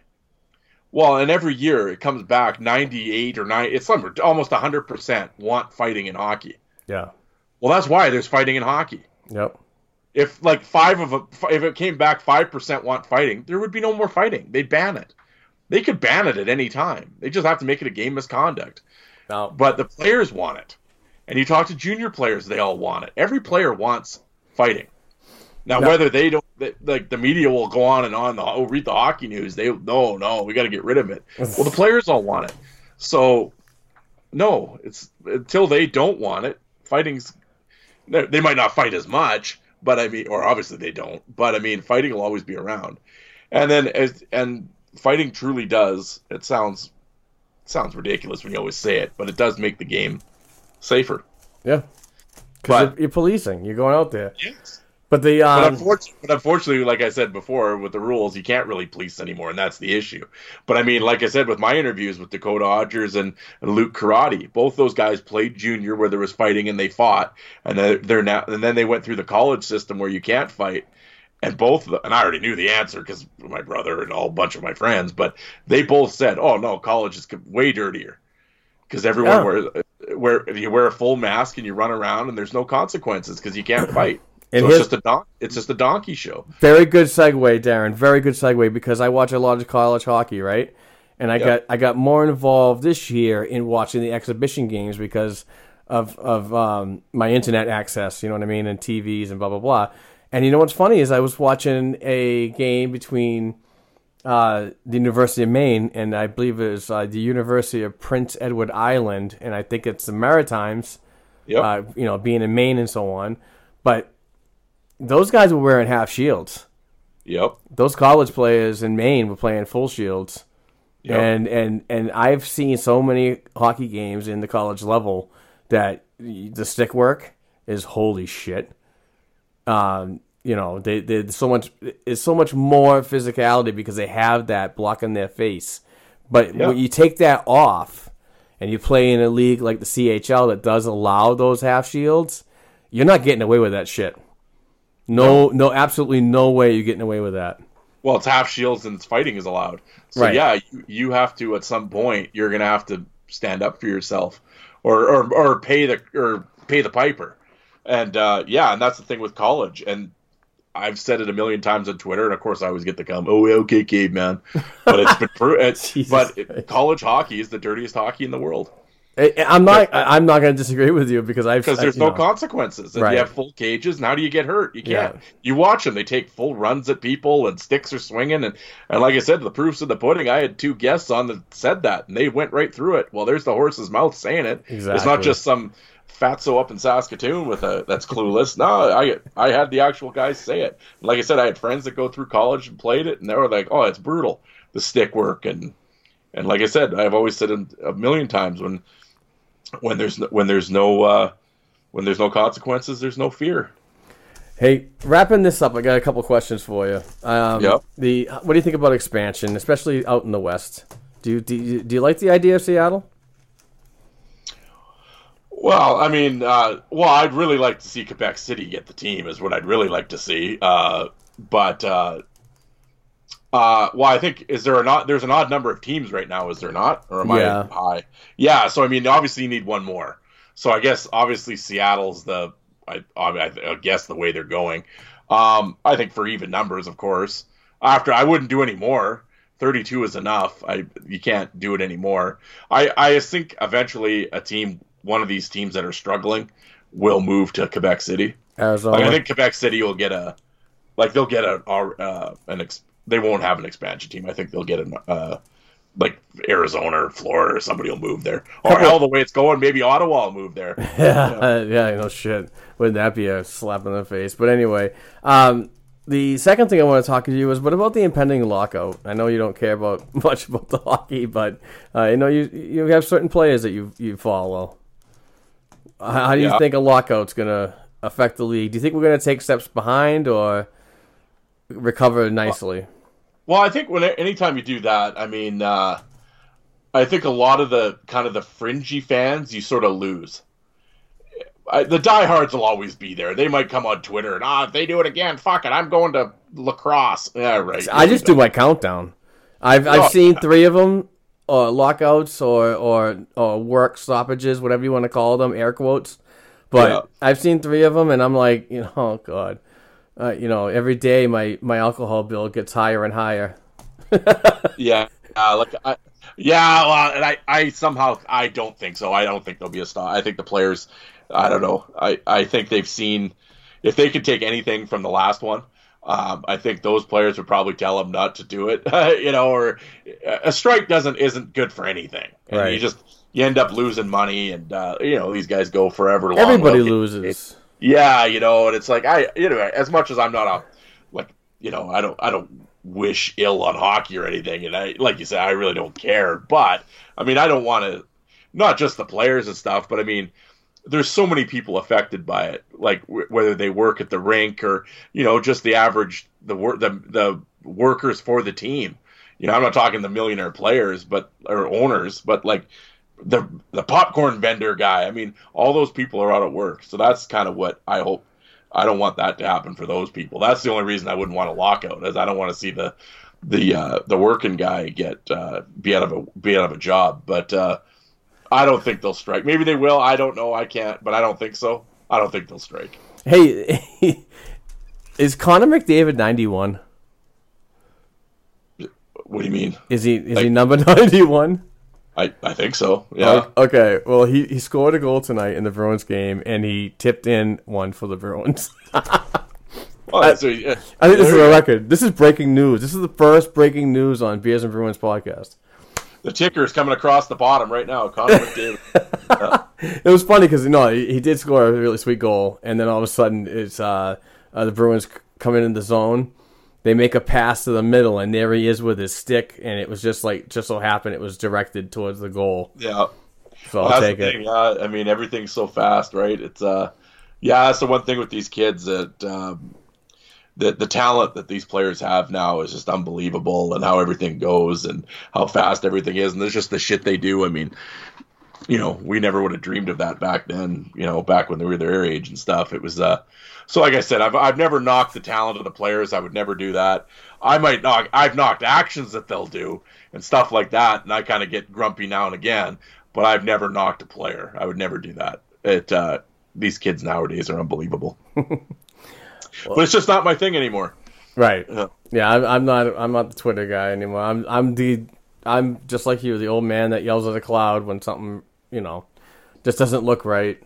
But I'm also the same guy that says pump your fucking brakes when you say after 3 games this Bruins team is a contender. Like, stop. Yeah, or they're ready to jump off the bridge after the first game. It was like, relax. You lost 7-0. Oh my god, there's like 81 more games to go. Can you handle it? Yeah. Oh yeah. Or else you get the dork on Twitter. Did we win the trade? Oh, like, really? They played 2 games. Or did we win the draft? Like, I always laugh after the draft. The day the draft is over, the entry draft's over. Oh, we have who won and lost the draft. Right. Like, no one's played a game yet, but we're deciding who won and lost. Like, oh god. Too funny. Yeah, and like, I always laugh. Yeah, because every kid drafted. Oh, he's the next whatever.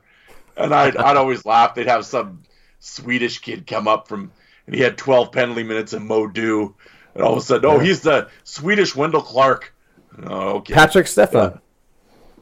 Yeah. I mean, there's been lots of first round busts. I mean, but I mean, you look at those guys, and it's like, you'll watch them in junior, like Alexander Daigle and guys like that. Yep. Exactly. Goddamn. Well, they were unbelievable. Yep. So it's not like, I mean, that's what I always say with the draft and everything. Oh, everyone's a genius with hindsight. No, exactly. It's such a gamble. I listened to a podcast this summer. I was in the shop, and a couple of the hockey guys, they like to listen to podcasts while we're working away.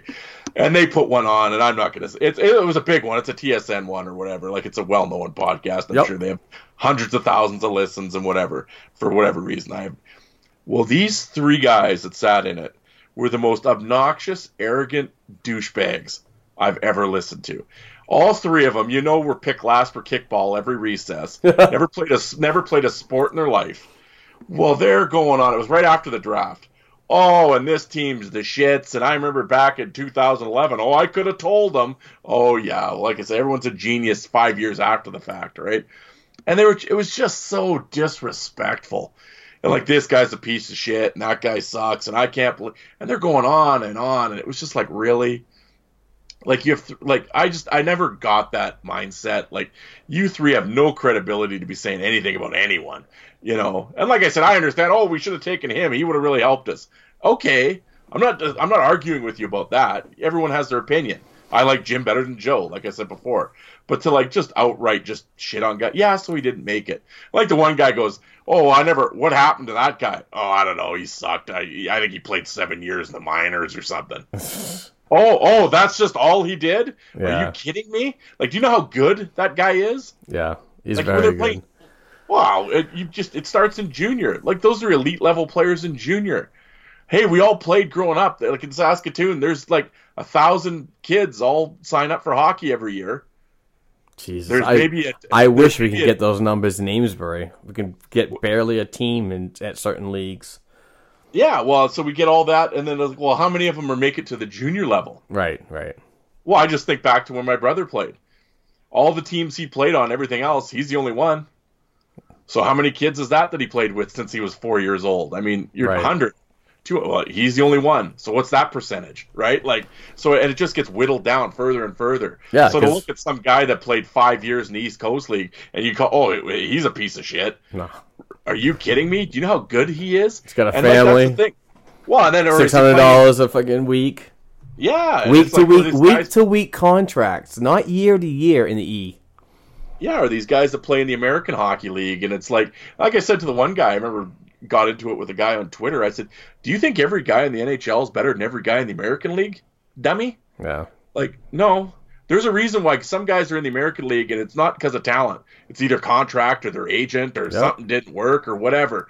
You're a step away. Yep. And that's perfectly said, Darren. Perfectly said to my point that I'm going to say is every successful National Hockey League franchise needs a developmental system of sustainability. You're playing a role no matter what level you are in that organization. So when the Boston Bruins win the Stanley Cup, feel proud that you're a part of that freaking organization, even though you weren't on the ice to raise that cup.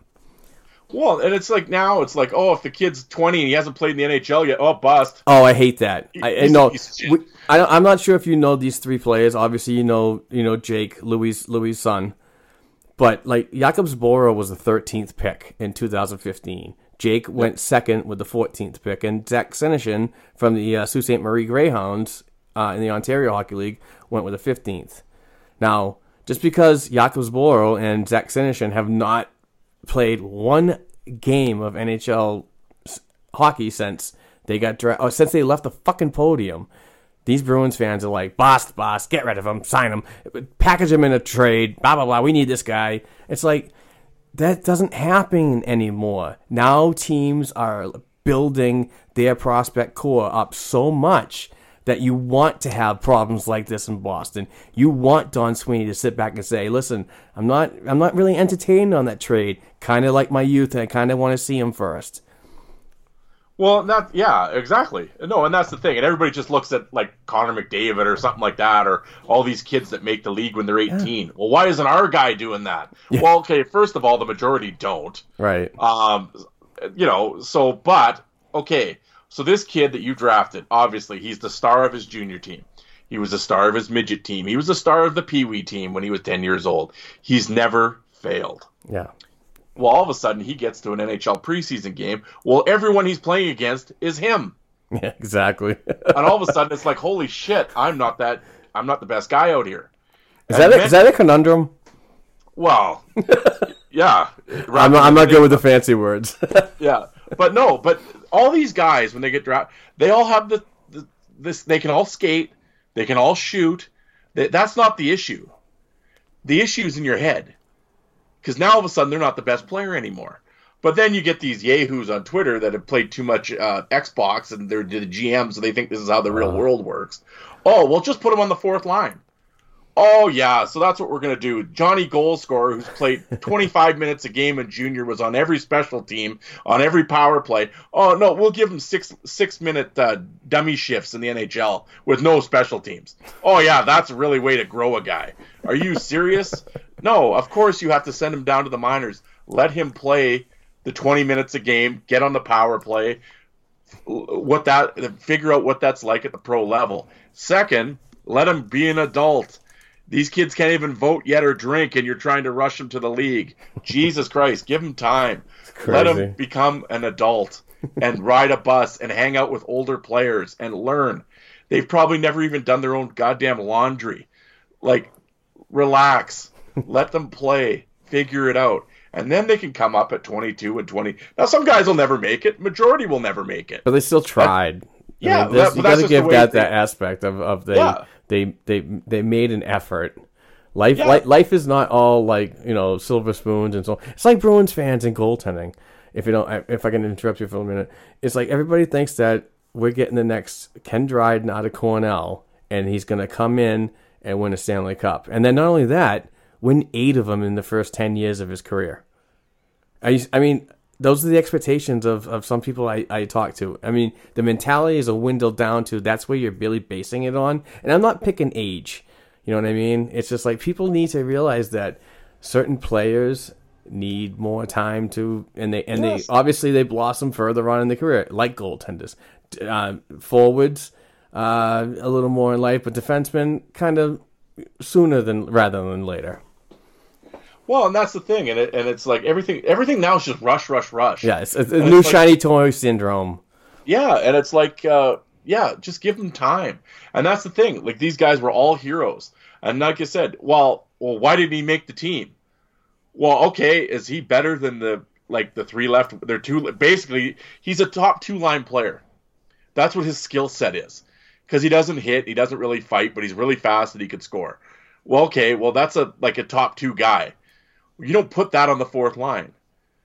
So can he make your top 2 lines? No. Well, then that's when he goes to Providence in this case or whatever. Exactly. Give him time and let him play on the top 2 lines down there. Get his feet. Figure it out. And like I said, just by statistically alone, stats-wise, majority don't make it. They get stuck in the American League and they go up and down a little bit, but majority of them are minor league guys. That's just the way the stats go. But if you give them time and then call them up and you nurture them a little bit, like I said, to me that would be how to do it. But everybody nowadays seems to be rush, and to be casting a kid off at 20 years old to me is asinine. Before we wrap up, there's one statistic that is absolute fact, regardless of your opinion, my opinion, or any opinion of the listener that's listening right now. There's 1% of the hockey world makes the NHL. Now listen, that means that's every parent or parents that spends $250,000 to $500,000 to possibly $1 million to develop your kid into being the best hockey player in the world. That percentage is small enough that person that's been brought up to be a hockey player won't make it. So no, I mean that's just the facts of reality right there. I would think every parent right now is like, yeah, just let them play or whatever. But if you're really on goal oriented, now my opinion would be, first thing I would be doing is trying to look to get a college scholarship. Yeah, or an advisor before that, and see if your kid. Like that. If you want to make that investment, you want to spend $500,000 on developing your kid. Have somebody professionally look at them first, because you might be very disappointed that when your kid doesn't make the NHL. Oh well, yeah. I mean that's the thing, right? And it's the like you say, the old man, right? He's as full of shit as anybody. Every parent looks at like their kids Wayne Gretzky, right? He's the next Crosby. And it's like, not all of them, but I mean, there are always that parent. I mean, everyone's heard the horror stories and read everything about it, the hockey parent or whatever, or just the sports parent, and it's, and most of the time that never works out, because the kid just burns out and ends up hating his parents for the rest of his life and and stops playing altogether, and so unfortunately, when the percentages are that small, I think people forget that, right? Yeah. Like I said, the majority of kids they'll play until they're teens and they get to high school and then that's it. Or you just play house league and then life goes on. Exactly. The filtering system, you make junior, that's already an elite level, let alone pro, let alone to the NHL. And I think a lot of times that gets lost on people. Well How said. truly good these guys really are. Absolutely. Well said, Darren. Dude, we've been talking for over 2 hours. Oh, I know, and that Bruins game's going in the background, and you're just tapping your foot like, shut up. Yeah. You got me on camera? Yeah, exactly. I already know. I know. No, just kidding, man. Yeah. They're winning 3-1 in the first period. It just ended, so we're gonna end this on a good note. So no rush. I just thought it was a good flow, and I just wanted to keep going with it until we kind of got to that 2-hour threshold. But everybody, please do me a favor if you're listening to this. Please give Darren a follow at the Fourth Line Voice on Twitter. Listen to his podcast. It's subscribe, rate it. It's good stuff. I enjoy it, and if a lot of people that think that a lot of stuff that I enjoy is also good, well recommended. So I don't just toss out shitty podcasts with terrible audio and so on. So top notch guys. Definitely give them a follow and a rating. I appreciate that, man. And like I said, anybody listening, if you see me interviewing some guy that only played the East Coast League, believe me, tune in. The boys all got stories, and I think you'll have a chuckle over it. And like I said, support those guys. Yeah. That's always been the big thing for me, is to put a spotlight on, like I always say, the forgotten guys, right?